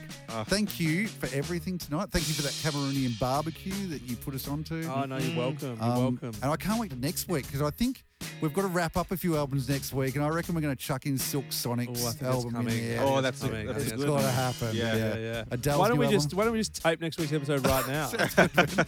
You know, let's go with the flow of the 34-track record and make our next episode 4.5 hours. We'll keep you all on your toes for that one. This has been the All Music Good podcast. We'll see you next time.